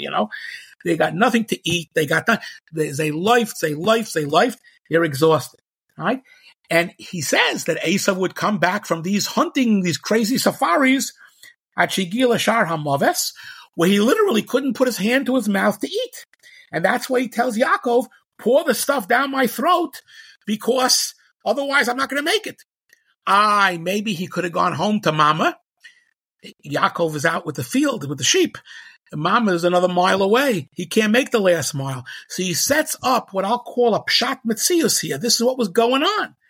And so he ate, and he got better. Right? Vayives has ha-bechorah. And he says at that point, according to Bechor Shor, if I'm going to die, right, what's a bechorah worth? All the money in the world. Your life is more, even your Esav, your life is more important. Today, they don't all know that. Your life is more important than all your money, right? And that's it. And he thought maybe Yitzchak could make it back up to him, and so on and so forth. So this is Derech Eretz, right? Or Derech Hatzayadim, right? The background here, pshat. right? In other words, not that Esav was crazy. This is derech hatzayodim. They do this. They go on these benders, right? They go. You can't go every day to the forest. It's far, far away to get to the animals you want. So you go crazy for a few days. You get no sleep. You get no food. You come back. Your eyes come out for sure. And therefore, what Yaakov did was not under false pretenses. Esav said, I literally can't put my hand to my mouth. Interestingly here, how does Rashbam... So that's what the food was about. The food was Tchias HaMesim. And for that food, he saved his life by eating the food. How does Rashbam learn it? So if you ever remember this, Rashbam says, again, everybody's trying to defend how did Yaakov get the Bechorah in a non-tricky, not through trickery. Says Bechor, sure. Esav was in this matzav. You could document it. This is how people went, right? So to speak. It's like the ladder. This is how people operated. It makes some sense. Rashbam tries to do the same thing, but he goes even further, right? Rashbam says that the meal is like the businessman lunch. In those days, he says the minig was that when you finish a big business deal, what do? You have a meal to celebrate the deal. So that's what the food was about, says Rashbam. The food was not because he was whatever. Yaakov gave him a 4-spice, and then they had a big meal, shekorim babria, right? And that's what the food was about. Says Bechor Shor, hu badaut be'enai. Right? This tomorrow, what means badaut? Badaut means he made it up. Dvarim shabadam milibo. What do you mean Rashbam made it up? Because there's nothing in the pasuk to tell you the hechitimtza that Rashbam very cogently suggests. He might be right about the custom to have a meal when a deal is sealed. It's not what it says in the pasuk. It says he ate this meal because he couldn't put his hand to his mouth. He's plotzing. Says Bechor Shor, my way accounts for every detail in a very natural way. Rashbam does not. So he's interested in being like Rashbam, but he doesn't want to go as far. And by the way, he follows this up. Rivka takes the clothing of Esav Beno HaGadol HaChamudos, his very, not cute clothing, but his fancy clothing, which she has in her house. He says again, Bechor Shor, the derech hatzayodim, they always have another set of clothes. They can't go in public in their hunting clothes. It smells like who knows what. So they always keep in the locker room, in the mama's house, they keep the tuxedo. So that's why he has a tuxedo, right? Again, Bechor Shor explains every detail here without darshaning anything, right? You don't have to darshan. Of course he was an Avarian. You don't need any of these drushes. Just read the psukim and all the facts, so to speak, come to the floor. And again, Yaakov made a kosher deal. It was an Esek Takin, and that's the way it went. Okay, that's one. Now I'll give you one that will really make you, I think this will be maybe a sock loser, as follows. The story of Yehuda and Tamar. Right? So Rashi learns Yehuda and Tamar. What happened? The sons died. Yehuda ends up with Tamar, and to get his attention, and says, right, Hotziyu v'sisareif. They tell him Harel is Dunim. Oh, she's guilty. And she comes up and says, the one who is the father of this child, right, left me these things, whatever it is, right? And Yehuda says, Sadkami many, right? Famously, she's right. I should say it right correctly. According to Rashi, the pshat is Sadka, me many. She's right. It's mine. Meaning you can't kill her. And, I did the wrong thing. I didn't give her my son Shelah. Of course, he couldn't stay with Tamar because he couldn't be with her. Okay. The Ari learns based on this that what? Melech HaMashiach can come, the Mashiach can come from unfortunate circumstances, like by Rus. Sometimes the most unusual circumstances can nonetheless produce Mashiach. That's how Rashi learns it, right? Did I get it right? I think so. Okay, good. How does Bechor Shor learn it? You got to look this up. Bechor Shor says, wait a second. What does Yehuda say to his sons, to the second son? V'yabei mosa. You marry Tamar, do Yibum. Yabei means to marry. Yibum mandak arshmei, the pasuk. What means Yibum? Says Bechor Shor that Kodem Matan Torah, the din of Yibum applied to all males. There was already a mitzvah Yibum Kodem Matan Torah. By the way, Rabbi Yechiel Mipariz quotes this in a Kavyad Bodleian from a psikta that we don't have, but okay. We'll go backwards. Right? There's a mitzvah of Yibum Kodem Matan Torah, which affects not only the brother of the mace, but even the father. And so basically, and Yehuda knew it, and Tamar knew it. And Kodem Matan Torah, the difference is it has to do with things that get Nishnei Achalacha Matan Torah. Kodem Matan Torah, as I say, all males could do Yibum, including whom? The father. So what does Tamar say to Yehuda? Right? What's her taina? Yehuda didn't marry me, nor did he give me Shelah. He could have done it. Shelah could have done it. Neither of them did Yibum. Therefore, she smokes out Yehuda. But now what turns out? It turns out that Yehuda and Tamar, is that an Isser? No. Kodem Matan Torah, he could have done Yibum to her. So first of all, Mashiach is not coming from a prohibited relationship. Mashiach is coming from the right relationship, right? Kodem Matan Torah, the father could have done Yibum, as I Zokman. Okay. It says, by the way, Bechor Shor, and that's what Boaz did too. He's not a father. Any male who's available from the family, from the top down, Kodem Matan Torah does Yibum. Lacha Matan Torah, the father can't, the brother can, and certainly any cousins, Krovim, Ploni Almoni, all related males get in there. Do your job. Okay, who's ever the closest one. So now let's look at the Pasuk. So Bechor Shor learns Tzadka Mimeni, not the way Rashi does. Tzadka, she's right, it's mine. Whoops. Right? Something, right? She was right to run after me, but it's a tough relationship. He says, Tzadka, she's a bigger tzaddik than me. Tzadka Mimeni. She's right. She knows the halacha. There's a Yibum here. So again, he saves the whole Mashiach Zeit, Bias HaMashiach. He saves the Pshat and the Pasuk. So then the only question that Bechor Shor stuck with is, Lo Yasaf Ol L'Da'ato. Why did he stay married to her? So Bechor Shor says, well, Min Hadin he could have, but he thought she was a Katlonis. He didn't want to take a chance. Right? Min Hadin, mutter. Right? Listen to Rishos Hadin. Don't take a chance. Who says this very same Perush, by the way? This is an unbelievable Pshat. And it's based on Yabeim. Right? Again, Rashi does, a kind of Agados Hamir shows the very Mikrai quotes. Chazal, he does things, right? Bechor Shor goes right to the text. Who says the very same Pshat here? I only have the Baalei podcast, so I'm not going to ask him personally, but if you're thinking at home, the Ramban, you'd be 100% right. The Ramban says it Kimat Milah B'Milah. Two things. Number one, the Ramban then goes into a whole edition. Why is Yibum so important? Because of the Kabbalistic reason, right? The Hisharus HaNefesh and so on and so forth. Bechor Shor is Nishta Mekubal. There's very little doubt in my mind, and actually people have written about this, that Ramban got this Perush from Bechor Shor. He had Bechor Shor. Ramban is not a big footnoter. He has Rashbam too. And Rashbam is quite a good Pashtan, right? Rashbam argues with Rashi. Rashbam suggests other Pshatim, right? He got this from Bechor Shor. And he says also, Tzadka Mimeni, she's firmer than me, right? She's more bigger lamdan than me. She's more right than I am, right? Not like Rashi said, oops, Tzadka Mimeni. The only difference is, Ramban explains Lo Yasaf Ol L'Da'ato a little differently. Maybe he doesn't want to talk about Katlonis. He says it's unseemly. In other words, to be with his son's wife, it's not so nice, just mitzad animus. Min adin it's mutter, but don't do that. Yes, sir.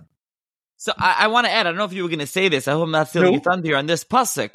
Getting to your second group, Rabbi Yehuda Chassid, there's a Rabbi Yehuda Chassid on this pasuk. That's quite fascinating. Am I going to steal it from you? Because I know this Rabbi Yehuda Chassid. This is the burning. So you have a Zisaref. Yeah, it's quoted in the Torah Aruch and Aksav HaKabbalah quotes it, but I'll let you do it. Torah Aruch. Hold your horses, you'll get in 1 minute. I want to do one more before Shor, and we're going right to Yehuda Chassid.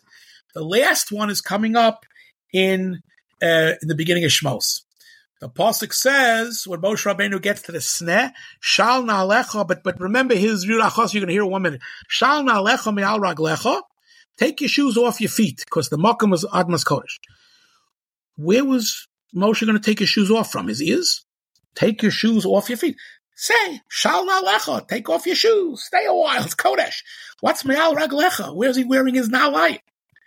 So it says Bechor Shor, and it's very obvious. You got to take off your shoes because it's the shoes. He's a roa. The shoes have been in the sheep dip. God forbid, it's not nice, right? The mikdash and so on, right? All right. You shouldn't bring your dirty shoes into the makom kudosh. But he says like this, because na'al stam, na'al doesn't mean in modern Hebrew it means shoe. What does na'al mean essentially? Leatherware. Leatherware. What kind of leatherware could you have? You could have a glove. Maybe he means take off your gloves. Where do you have the idea in Tanakh that Na'al means a glove? He says that's the pshat by Boaz.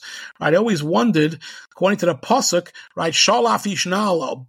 They exchange shoes, or they gave right a suitor there. They exchange shoes.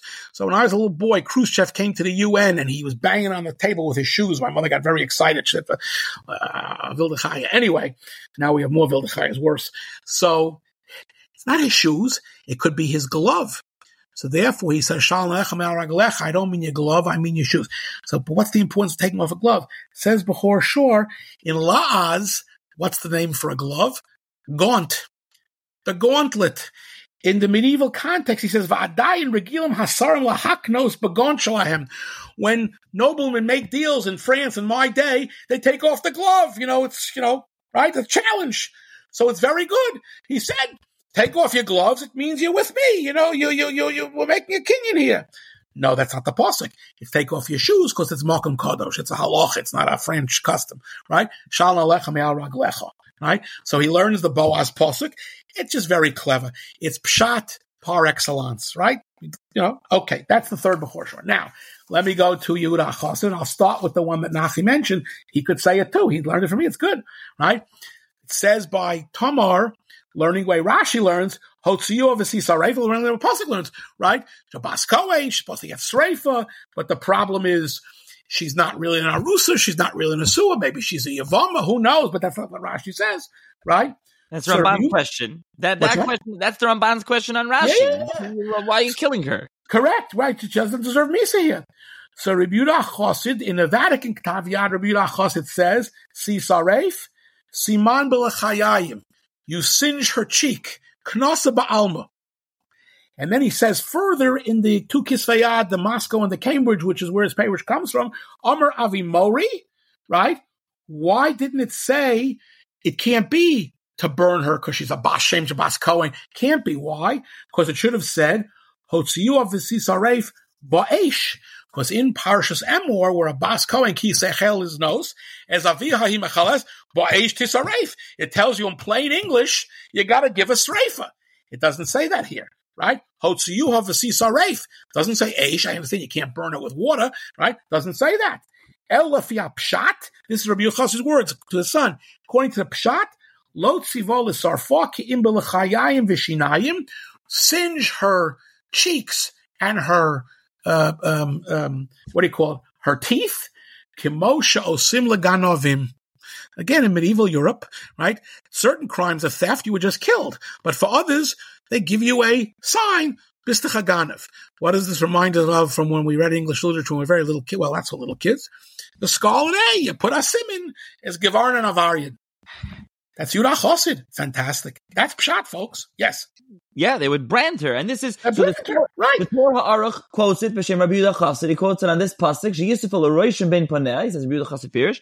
Right. Now, where I know this originally from is the Ksava Kabbalah. Rabbi Akasi Mecklenburg quotes it on this pasuk. Who's centuries later, just for the record. Good. Centuries later, but he adds there also v'chein kosav harosh, who the Rosh is the Ma'aseh Hashem Elazar Ashkenazi, not Rabbeinu Asher. Right. And he says, and he quotes him saying, "K'moy shehu oida yoyim b'bnei Yishmael."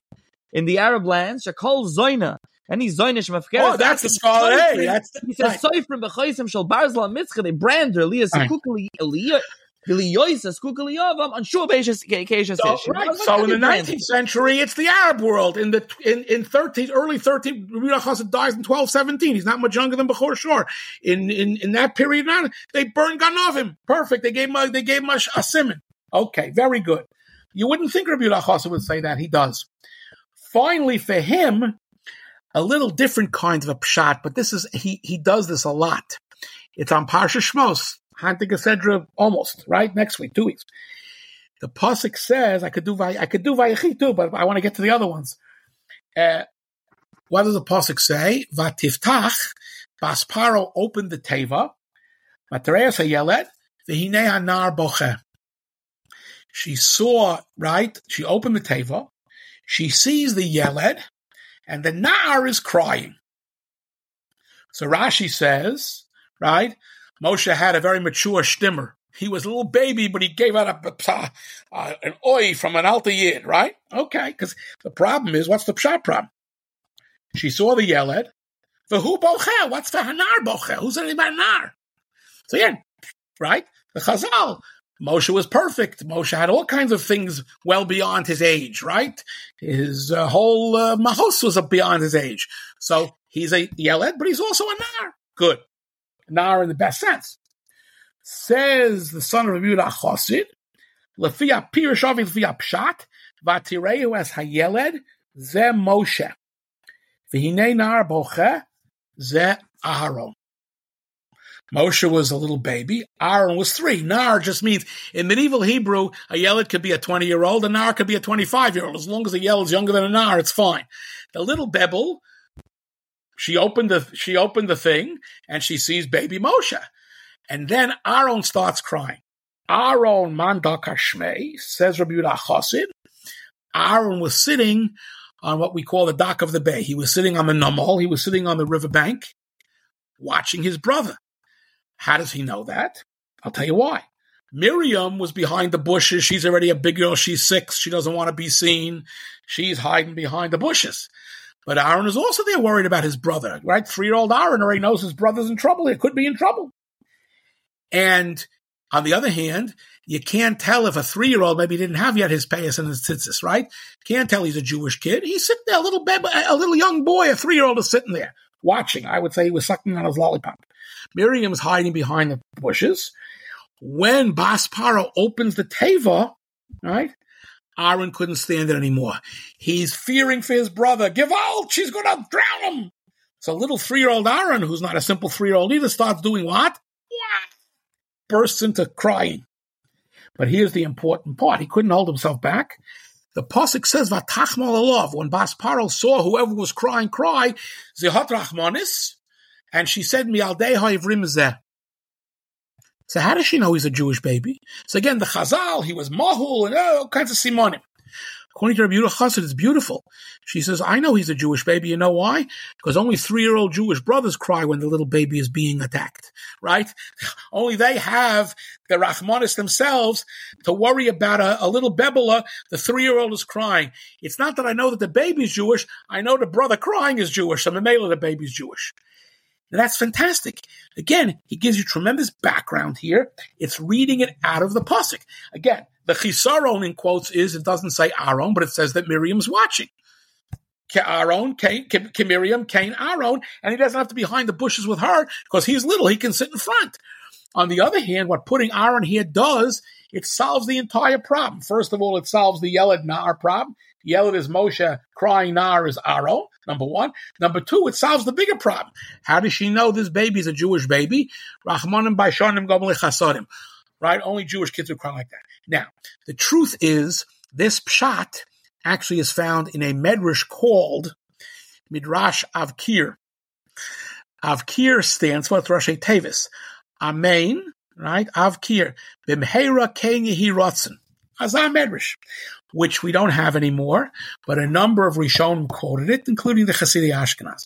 So but I call it a syncopated approach. In other words, you have 2 words in a pasuk that don't quite shtim. You have 2 different stories in the pasuk. Yeled, looking, Nar Boche, syncopated. That goes A, that goes B, that introduces this theme, and I go through it. Very clever. And he does the same kind of thing in other places where he skips from one to the other. What do you think about that? That's pretty interesting, right? Okay. Now let's go back for a minute and let me fill in quickly with you Rabbi Yom Tov of Zhuani, Rabbi Yaakov Orlean, and and the Smag, and we'll wrap it up. And we'll put it back together again. Rabbi Yom Tov of Zhuani, 2 perushim I want to share. One on the brothers coming to buy tfuah from Yosef. and the second on Parshas Mishpatim on the Nirtza in the doorway. On Yosef and the brothers, the Pasuk says two things that he finds odd, Rabbi Yom Tov Avishwani. Number one, why does it say that the brothers came B'soch Baalei Mitzrayim? They came with the other people who are coming to get food from Egypt. Where did they come from? They came from the moon? I mean, of course they came with the other people coming to get food. I mean, what? Ma mashmi alanu bitui zeh. And right there it says, Yosef hu hashalit, hu hamashbir.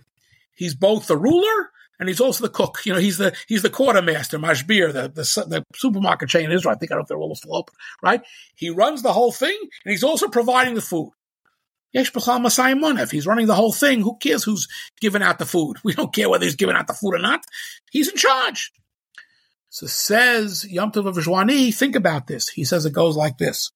What's behind this story, again, is a kind of derech eretz, which was what was behind Rabbi Yehuda Chassid too, in a way. They don't use the term, but that's what it is. When Yosef was tasked with getting all the food together, and Yosef says, I'm going to gather the food and I'm going to sell it. So at that point, Kluge Yidden and Kluge Goyim, businessmen said, oh, we have a money-making, from every tzara, God forbid, we have a money-making opportunity, namely, we'll be middlemen. We'll go to Mitzrayim, we'll buy up 40 billion tons of food, we'll take it 2 hours out of Mitzrayim, or 10 hours, we'll take it out 100 miles, and we'll sell it to anybody who wants to buy it, who's coming from other places, 50% extra. We'll make a fortune, we'll make a killing. We'll be middlemen. Yeah? Natural human reaction, right? Kluge Yidden, Kluge Goyim. Yosef is too smart for them. Yosef says, but I have one condition over here.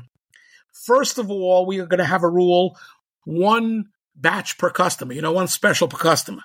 So nobody can buy up 40,000 shares. Every person gets one amount, number one. Number two, at the same time, I have the right, or I have the responsibility to sell. I have the right to meet everybody who comes to buy. You're going to have to see me. No middlemen. One per customer, no middlemen. The brothers would have loved middlemen. They said, oh, we'll get the middleman. We'll pay 2 times as much. We just shouldn't have to go to Mitzrayim, maybe see this guy.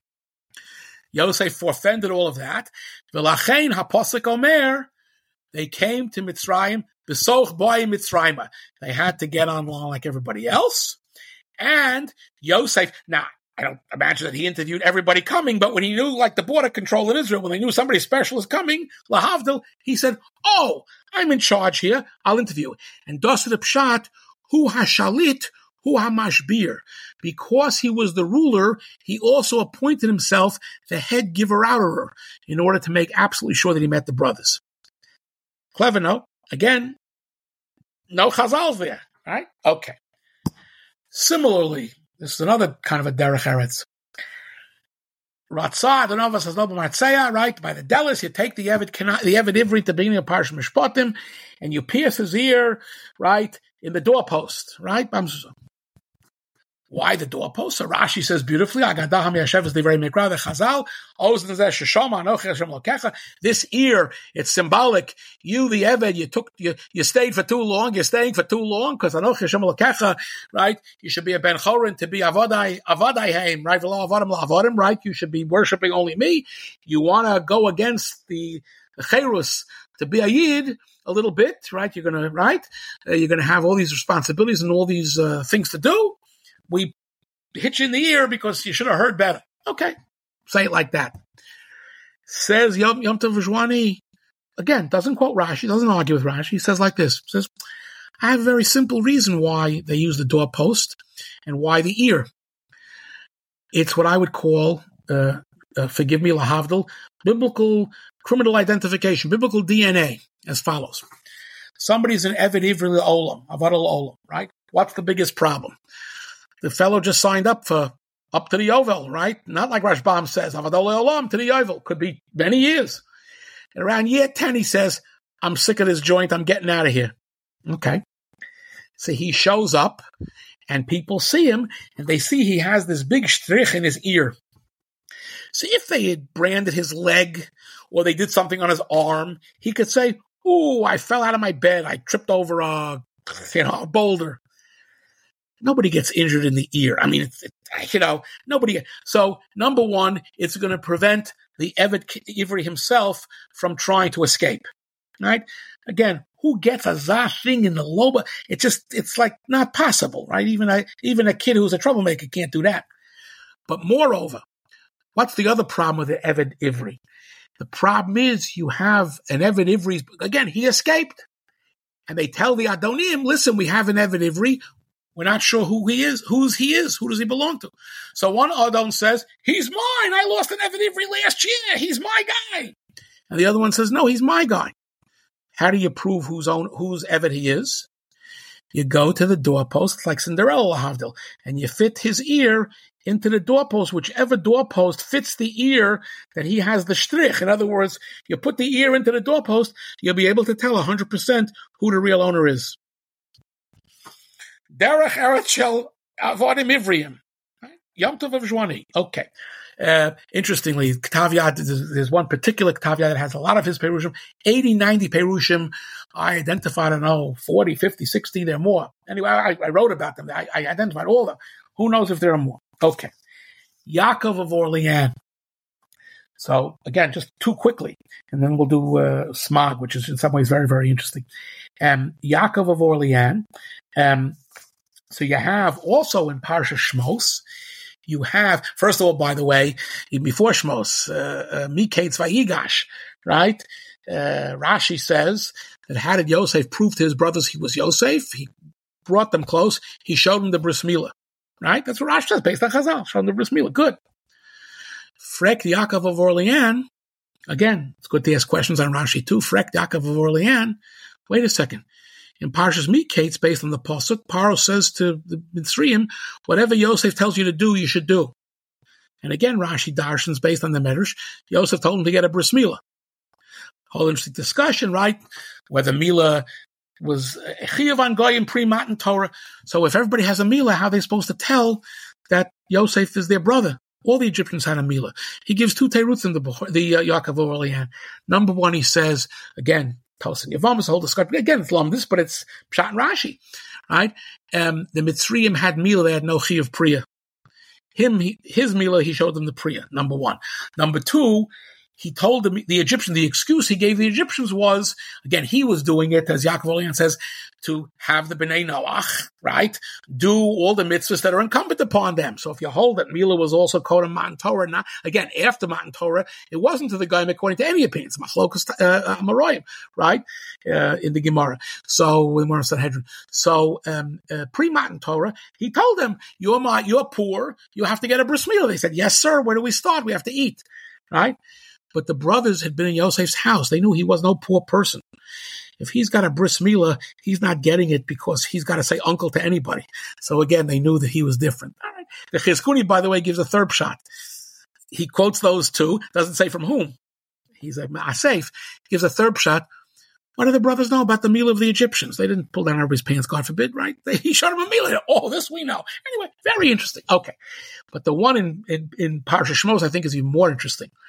It says that after the Mialdos, right, Vayas lahem botim, he made for them houses. Vosepis. So it sounds like a reward. Well, that's the question. Is it a reward? Is it a punishment? Who? What? So Rashi again, Darshans Chazal, Bote Kahuna, right? Leviah Kahuna, Malchus, right? He gave them lineage. The Batim are a great reward. He gave the Mialdos these lineages. Again, who said anything in the pasuk about, Kahuna, Levi, and Malchus, anything else? That's the Chazal. Good. Rashbam says, Omek Pshuto Shel Mikra, Vayas Lahem Batim, he built houses for the Mialdos to keep them under house arrest. He built them houses and he locked them in, so you shouldn't do that stuff anymore. Very nice. Yaakov Orleans says, no, I have a dreidel here. I have a little day. Namely, Vayas Lahem Batim, Paro built houses for the Egyptians who would surround the Mialdos. Same idea. But again, he didn't have an alarm system. He had actual Egyptians living around there. In fact, that way, if there were babies in the Egyptian houses, if the Mialdos were hiding any babies, when one baby cries, they all cry. It's a Gemara, right? They all cry. They'll be able to sense out very well that what these Mialdos are doing. How does he get this parish? Well, how did he invent this? Because he noticed something about the Ivris that others may not have been as makpid on. Shteit vayas lohem batim. If the batim were for the miyaldos, whether according to Rashi, or right, reward batim, or according to Rashbam, prison batim, what should it have said? Vayas lohen batim. You can answer, stam plural is masculine. Yaakov Orlean says, Vayas lohem, it's an ambiguous reference. He made houses for them, plural, male, for the Egyptians, right? Not the houses weren't for the Miyaldos, the houses were for the Egyptians to surround the Miyaldos. Again, a very clever diuk. He doesn't tell you that that's the diuk, but that's clearly the diuk. And in that way, he's quote unquote, I don't want to say improving Rashi and improving Rashbam, but he's giving you a different house. Okay. We'll get to the Smag now, who in some ways is my favorite on some of these things. Oh, I'm sorry, the Rid, just very quickly, the Rid, Rashi had said that when Lot left Avram, right, that's when Acharehi Poret Lot Me'imo Piresh HaMoreh, the Rebbe gave the pshat that as long as that Lot was with Avram, the Shechina wouldn't come to him. Okay. So how come about 5 psukim before in the same perek, the pasuk says, Vayirah Shel Avram Vayomer Lazar Chai Tenes Haaretz Hazos. Flash from the HaKadosh Baruch Hu, you're going to get the land, don't worry. So you want to tell me that's a kleine gilui? Hard to understand. So he says, so I'll give you a pshat reason why the Rebbeinu Shalom showed up when Lot left. Again, Rashi says he showed up when Lot left because now he could be free to communicate. So what do you call this other little communication, like a snack? So the Rid says, Lefi shenifrad milot haya Avram mitztoyer. Listen, Lot was problems. Lot was trouble, but he was still Avram's nephew. He was still mishpacha. So when Lot left, Avram was a little mitztoyer, a little depressed, a little upset. So that's why Kodesh Baruch Hu appeared to Avram, to give him, not bikacholim, but to give him, a little chizuk. Very clever. 1. 2. Says Bechor Shor, and he says this in Kisisa when Moshe says Hareini Nas Kvodecha. Says Bechor Shor, says Rid, I'm sorry, Rabbi Shai Detrani. Look at how Moshe matured in his role. When he began with HaKadosh Baruch Hu, right, with the sneh, what does it say there? What does it say? That Moshe was Yorei Mila Habit. Moshe was afraid to look at the sneh. He was so nervous. He was so afraid of talking of this. He knew it was something unbelievable. He was so afraid he couldn't even look to see HaKadosh Baruch Hu, to hear HaKadosh Baruch Hu. He couldn't even look at the thing that was there and listen. He was afraid. He was afraid to go near. By the end of Sefer Shmos, Hareini Nas Kodecha, I'm ready to meet you. Says the Rid, that shows you how Moshe, so to speak, grew into his role as Moshe Rabbeinu. Again, very interesting Hatorah. These are not in Chazal. These are pshatim. All right. Finally, the Smag. Okay, we'll do a couple very quickly. First of all, the Smag has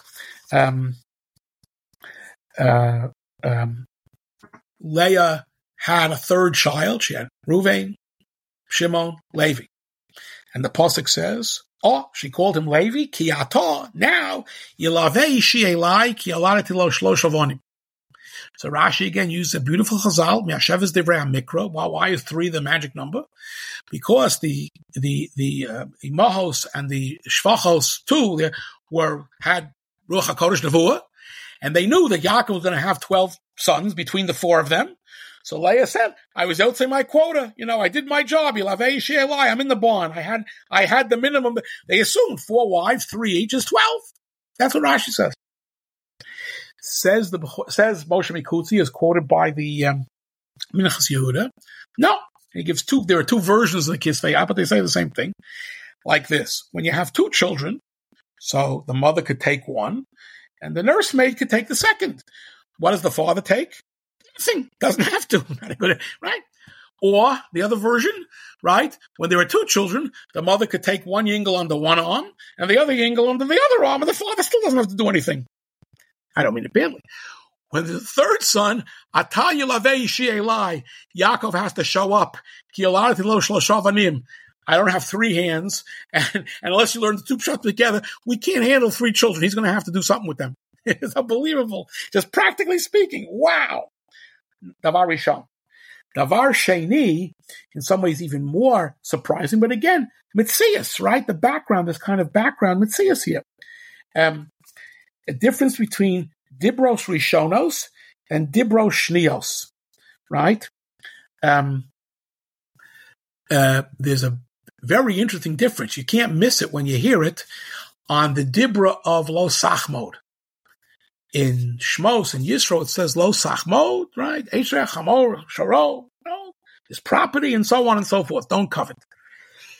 In Voes Chanan, it says Lo Sisaveh. Same idea. And the Ibn Ezra, of course, has the longest Ibn Ezra on Chumash, is the one before, in Yisro, before the Dibros, talking about the many differences. Not just Zachav Shomer, that's the tip of the iceberg. So here's a difference in the verb, but there's one other glaring difference. When you hear it laying, you can't miss it. Amongst the specific items that you're not supposed to be chomed, God forbid, right, or misaveh, right? Again, in Shmos, Shoro, Chamoro, Kol HaShel, right? In Vayeschanan, there's one word that's not at all even hinted at in Yisro, namely, Sadehu. Don't covet his field. It's on a Azla Geiresh, the Balkari. I won't repeat it for you, but the Balkari, it's a big Sadehu, right? How come that's not in the first version? Zok Moshe Mikutzi, because where were Bnei Yisrael when the first set of Dibros given? Where were they? Yisro. They were in Har Sinai. They were in the Midbar. Okay. Where were we when the second Dibros given? Voes Chanan, right? Right? The Mishnah Torah. They were coming Samuch Liyishuv, right? Don't go into this land, do go into that land, right? This nation will help you, that nation won't help you. They're coming Samuch Liyishuv. They're getting very close to Eretz Yisrael. When you're in the middle of the desert, who thinks about having a Sadeh? The Sadeh on Monday will not be the same spot on Tuesday because the sand will shift. Nobody could think about a Sadeh, so don't mention it. It's not relevant. When you're getting Samuch Liyishuv, they're seeing how people are living, how the Goyim are living. Ooh, I'd like a corn a lot, please. I'd like that one. Sadeh, he has it. I want it. I'll pay extra. No, do it properly. Don't be misaveh, right? Therefore, Sadeh. Now, what's interesting about this Perush is there's something like this also in Rabbi Yehuda Chassid as well. Very interesting, which in some ways is even more startling. And that is as follows. Rabbi Yehuda Chassid points out a similar kind of a difference between what do you call it now? Between Parshas Kashrus. In Shmini, when it mentions the Ophos Temeim, right? Ophos, again, is a word that's Ophos Temeim.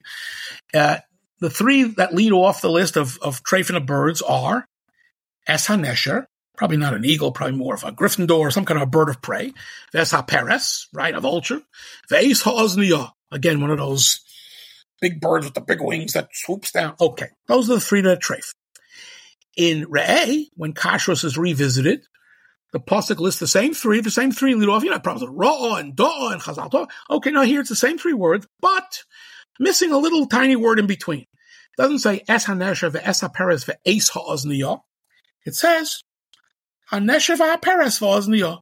Leaves out the S's. So what? So my 8th grade grammar teacher might have said, definite article. Who could get excited about this except an 8th grade grammar teacher? What does it mean? Yes and S, no and S. Forget about it.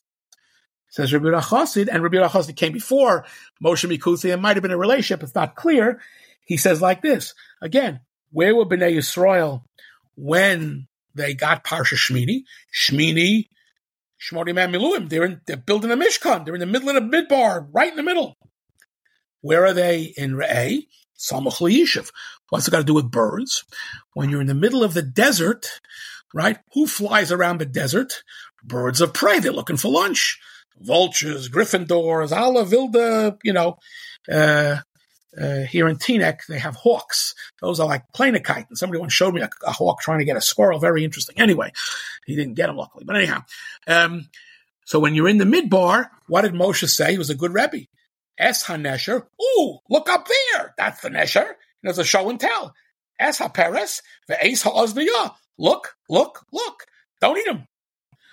When they come to Parshas Re'eh, Samuch Liyishuv, Moshe would love to show them these vultures and these birds of prey, except They're not there. They don't hang around the live cities. They hang around in the boonies to, to pick off, God forbid, people who are nifter, right? He has nothing to show them. Therefore, it's Hanesher HaPeres V'Ozniot. It's like Zeyitnu, SSS. Wow. That's again Rabbi Yehuda HaChassid. Very similar to what Moshe Mikusi says in terms of Sadehu. I can't prove to you that he got it from Rabbi Yehuda HaChassid, but it's certainly a case of great minds thinking alike. Okay. So those are my key examples. I think I want to do them off the smog, but that's pretty good. What do you say, Mr. Chairman? Well, I'll just wrap it up. I'll sum it up once more, but talk to me here. It sounds good, hopefully, for the listeners. I mean, you gave them a lot of examples, so we gave some concrete, kind of... Right, I didn't want to just say, believe me. Again, you want more examples? I'm not selling the book, but read the book. You get many more examples. Yeah, and I'll link to the book in the show's notes. And as you mentioned, so I'll just mention, first of all, Bechar Shar, which, as you said, is really a wonderful thing for people to read and learn. I don't know if the Mosad Rav Kook edition is around. Last I was told it's maybe not in print, and that's a good edition. The Chizkuni Mosad Rav Kook is, the Rabbeinu Hananel with the Mukei Rid Mosad Rav Kook is around. I think, as we were mentioning, Rabbi Philip, who's put a lot of super commentaries on Rashi, right. And he recently printed 7-volume set, and now it's in there, but it's with a lot of other commentaries. The Sefer Hagan is Mosad Rav Kook as well. That right. I'm not sure if it's around or not. Rashbam, there's the Chorev edition from Professor Lakshin, who's been on the podcast. Nice edition. I'm just trying to think some of the other ones. I know the Izvahadar Morcheves Chumash Mekores Gedol 7-volume has a whole bunch of the Baalei Tosafos in the back. Because Panei Achroz, I'm not sure if it's around now. Torah Arach, you have now the Hamor they do the manuscripts, and that's available. The Baal Turum, you have the Feldheim. He did the Torah Arach, but that's not in print anymore. So you can buy the Hamor. I'm sure give listeners, what they can buy and what they can check out if they're interested in actually learning the primary sources. And as I mentioned, the side stuff, the Ephraim and the Ramazim and the Rekech, that's all around. And your book. So I'll link to your book. What about any other reading material? Just before we'll get back, you could tie it up. But in anything in Hebrew, I mean, I know Professor Auerbach doesn't really talk about this at all. Does Professor? Yeah, Professor Auerbach will say that this Baal HaTosafos has pshatim, but he doesn't really do it because he's doing Baal HaTosafos Talmud. You have, not a bad book, Tweeto, Olav Hasholov, Professor Lozer Tweeto, Pshatot Hamid Chadshim B'chol Yom on Rashbam especially, and he talks about Bechor. Sure, that's on that early period. It's very interesting. Grossman also in Chachmei Tzarfat HaRishonim talks a lot about the early development. What nobody talks about too much is the 13th century, except for Poznansky, but he's missing. But on the earlier period, again, they talk about what caused the growth of Pshat. So by the way, according to me, it did hit Germany, right? Rabbi Yehuda HaChassid did do some pshat, and Rid did do some pshat. So there is something there, and it has a whole hemsheich. In other words, it doesn't quote unquote die out as the 13th century comes, which also might talk to the causes for it to come up in the 12th century that some of the Chokrim suggested. If you say it's the Spanish influence, so it just continued. If you say it's polemics or whatever, again, there might be other ways to explain why it continues, but not so clear. Yeah. Now the Chedushin ala Torah Rabbeinu Tam Beis Midrashay that's again more Tosafos. That's more Tosafos. Yeah, so right? I'll try to link to that. By the way, Yaakov of Orleans has a role in that Perush too, but not the Pshatim so much. And again, there's material after his Beis Midrash as well. Yeah, I'll try to link to that as well. Now, I think we'd be remiss if we didn't mention the ongoing project for many years that hasn't completed is Gelis is Taisus HaShalem. So what do you have to say about that? Because it's not complete. They have been putting out new volumes, so it's still going on. As long as I never met him, as long as he was alive, they did a very laborious, slow job, and they included many, many, many, many different kisvayat. After he was nifter, they're trying to wrap it up, right there. It took them years. And so they're doing it more quickly with fewer kisvayat, but it's still very good.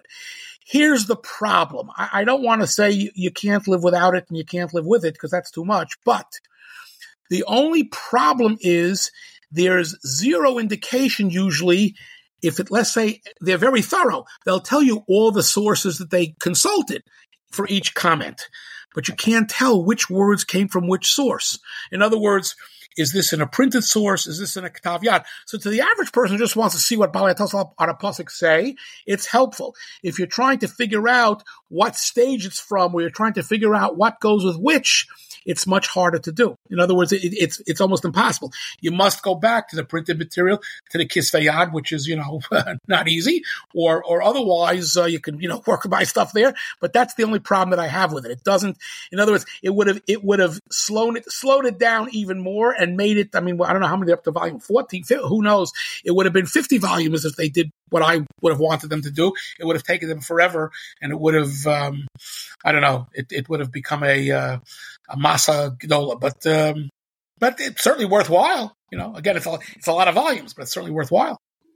Yeah. So one way you can wrap it up, but I think what's really talking about the different things. What would you recommend someone that wants to read something? Obviously Rashi you can read countless times, but someone wants to do something a little different. Is it Bechar Shar? What would you recommend someone wants to get into again, Rashbam is very important, and not everybody, always, appreciates all of it because he's very brief.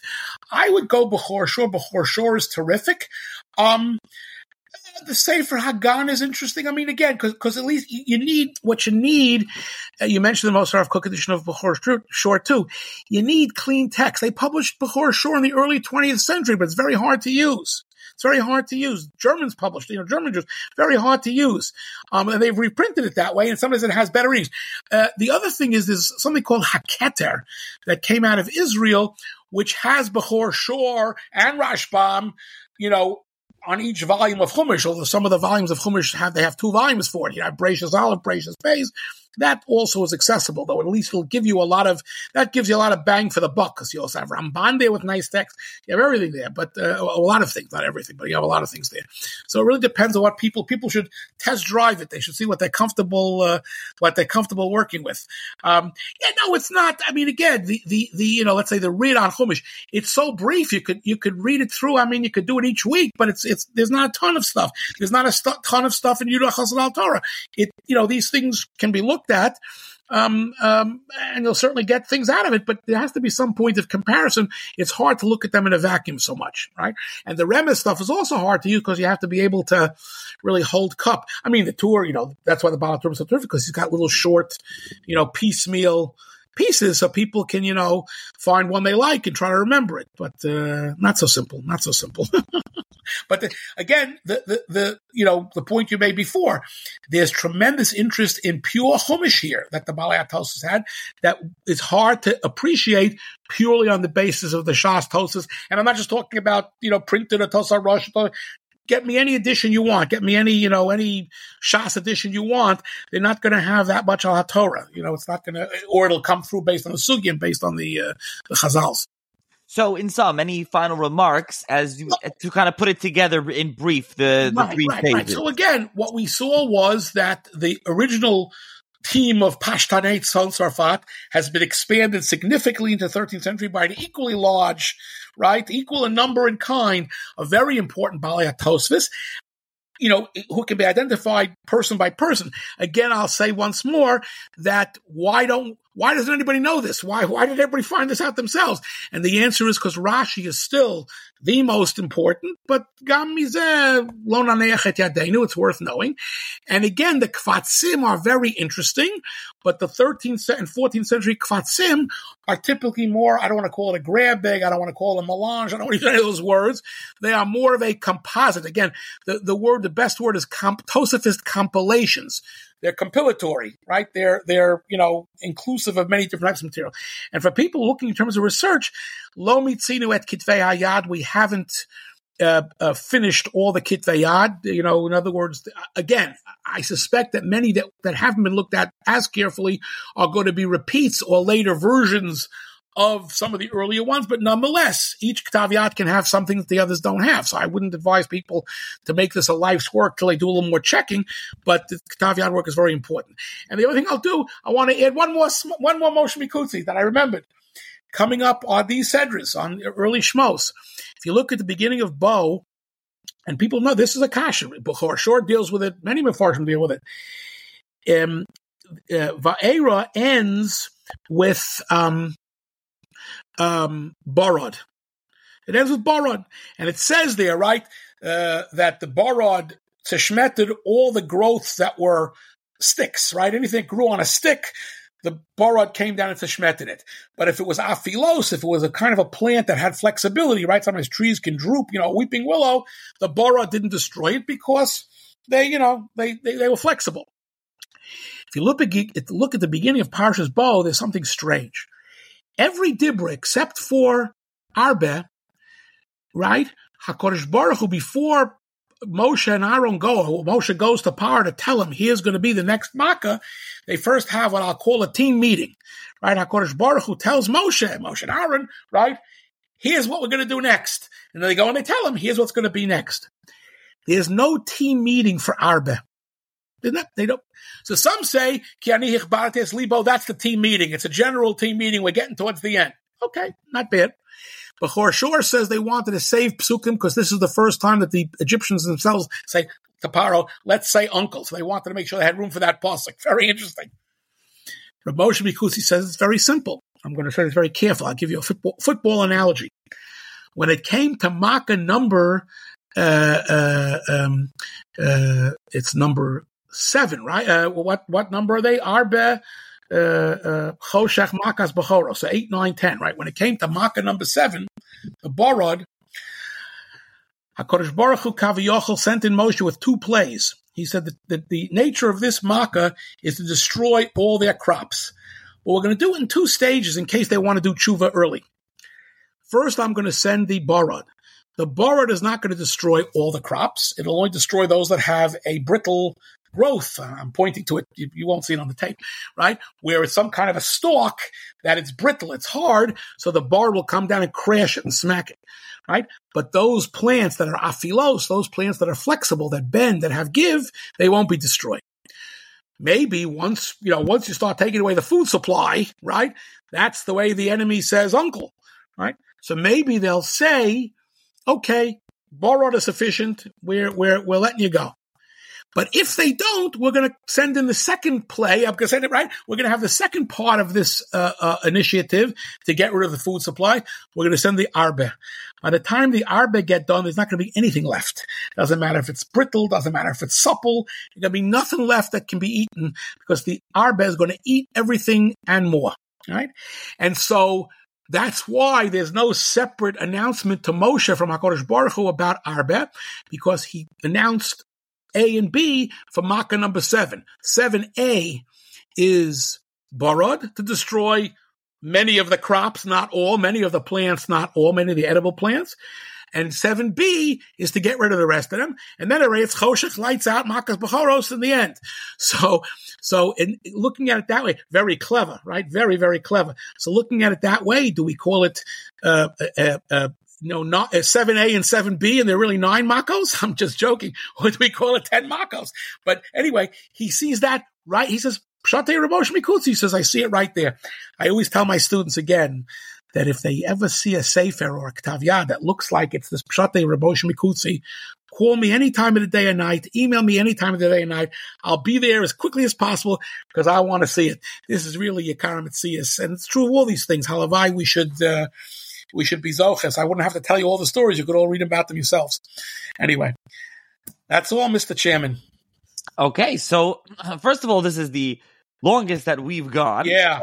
And we've gone along some other ones. And I would say that maybe those have seen it. I posted about it a little bit, that our episode on the Rush from last year was the number 1 episode on the podcast of 2023. So this one will be released in 2024. Hopefully, maybe this one will be the number 1 most listened to as well. We'll see. Of 24. Listen, it might be the longest. Hopefully, it'll be very listened to as well.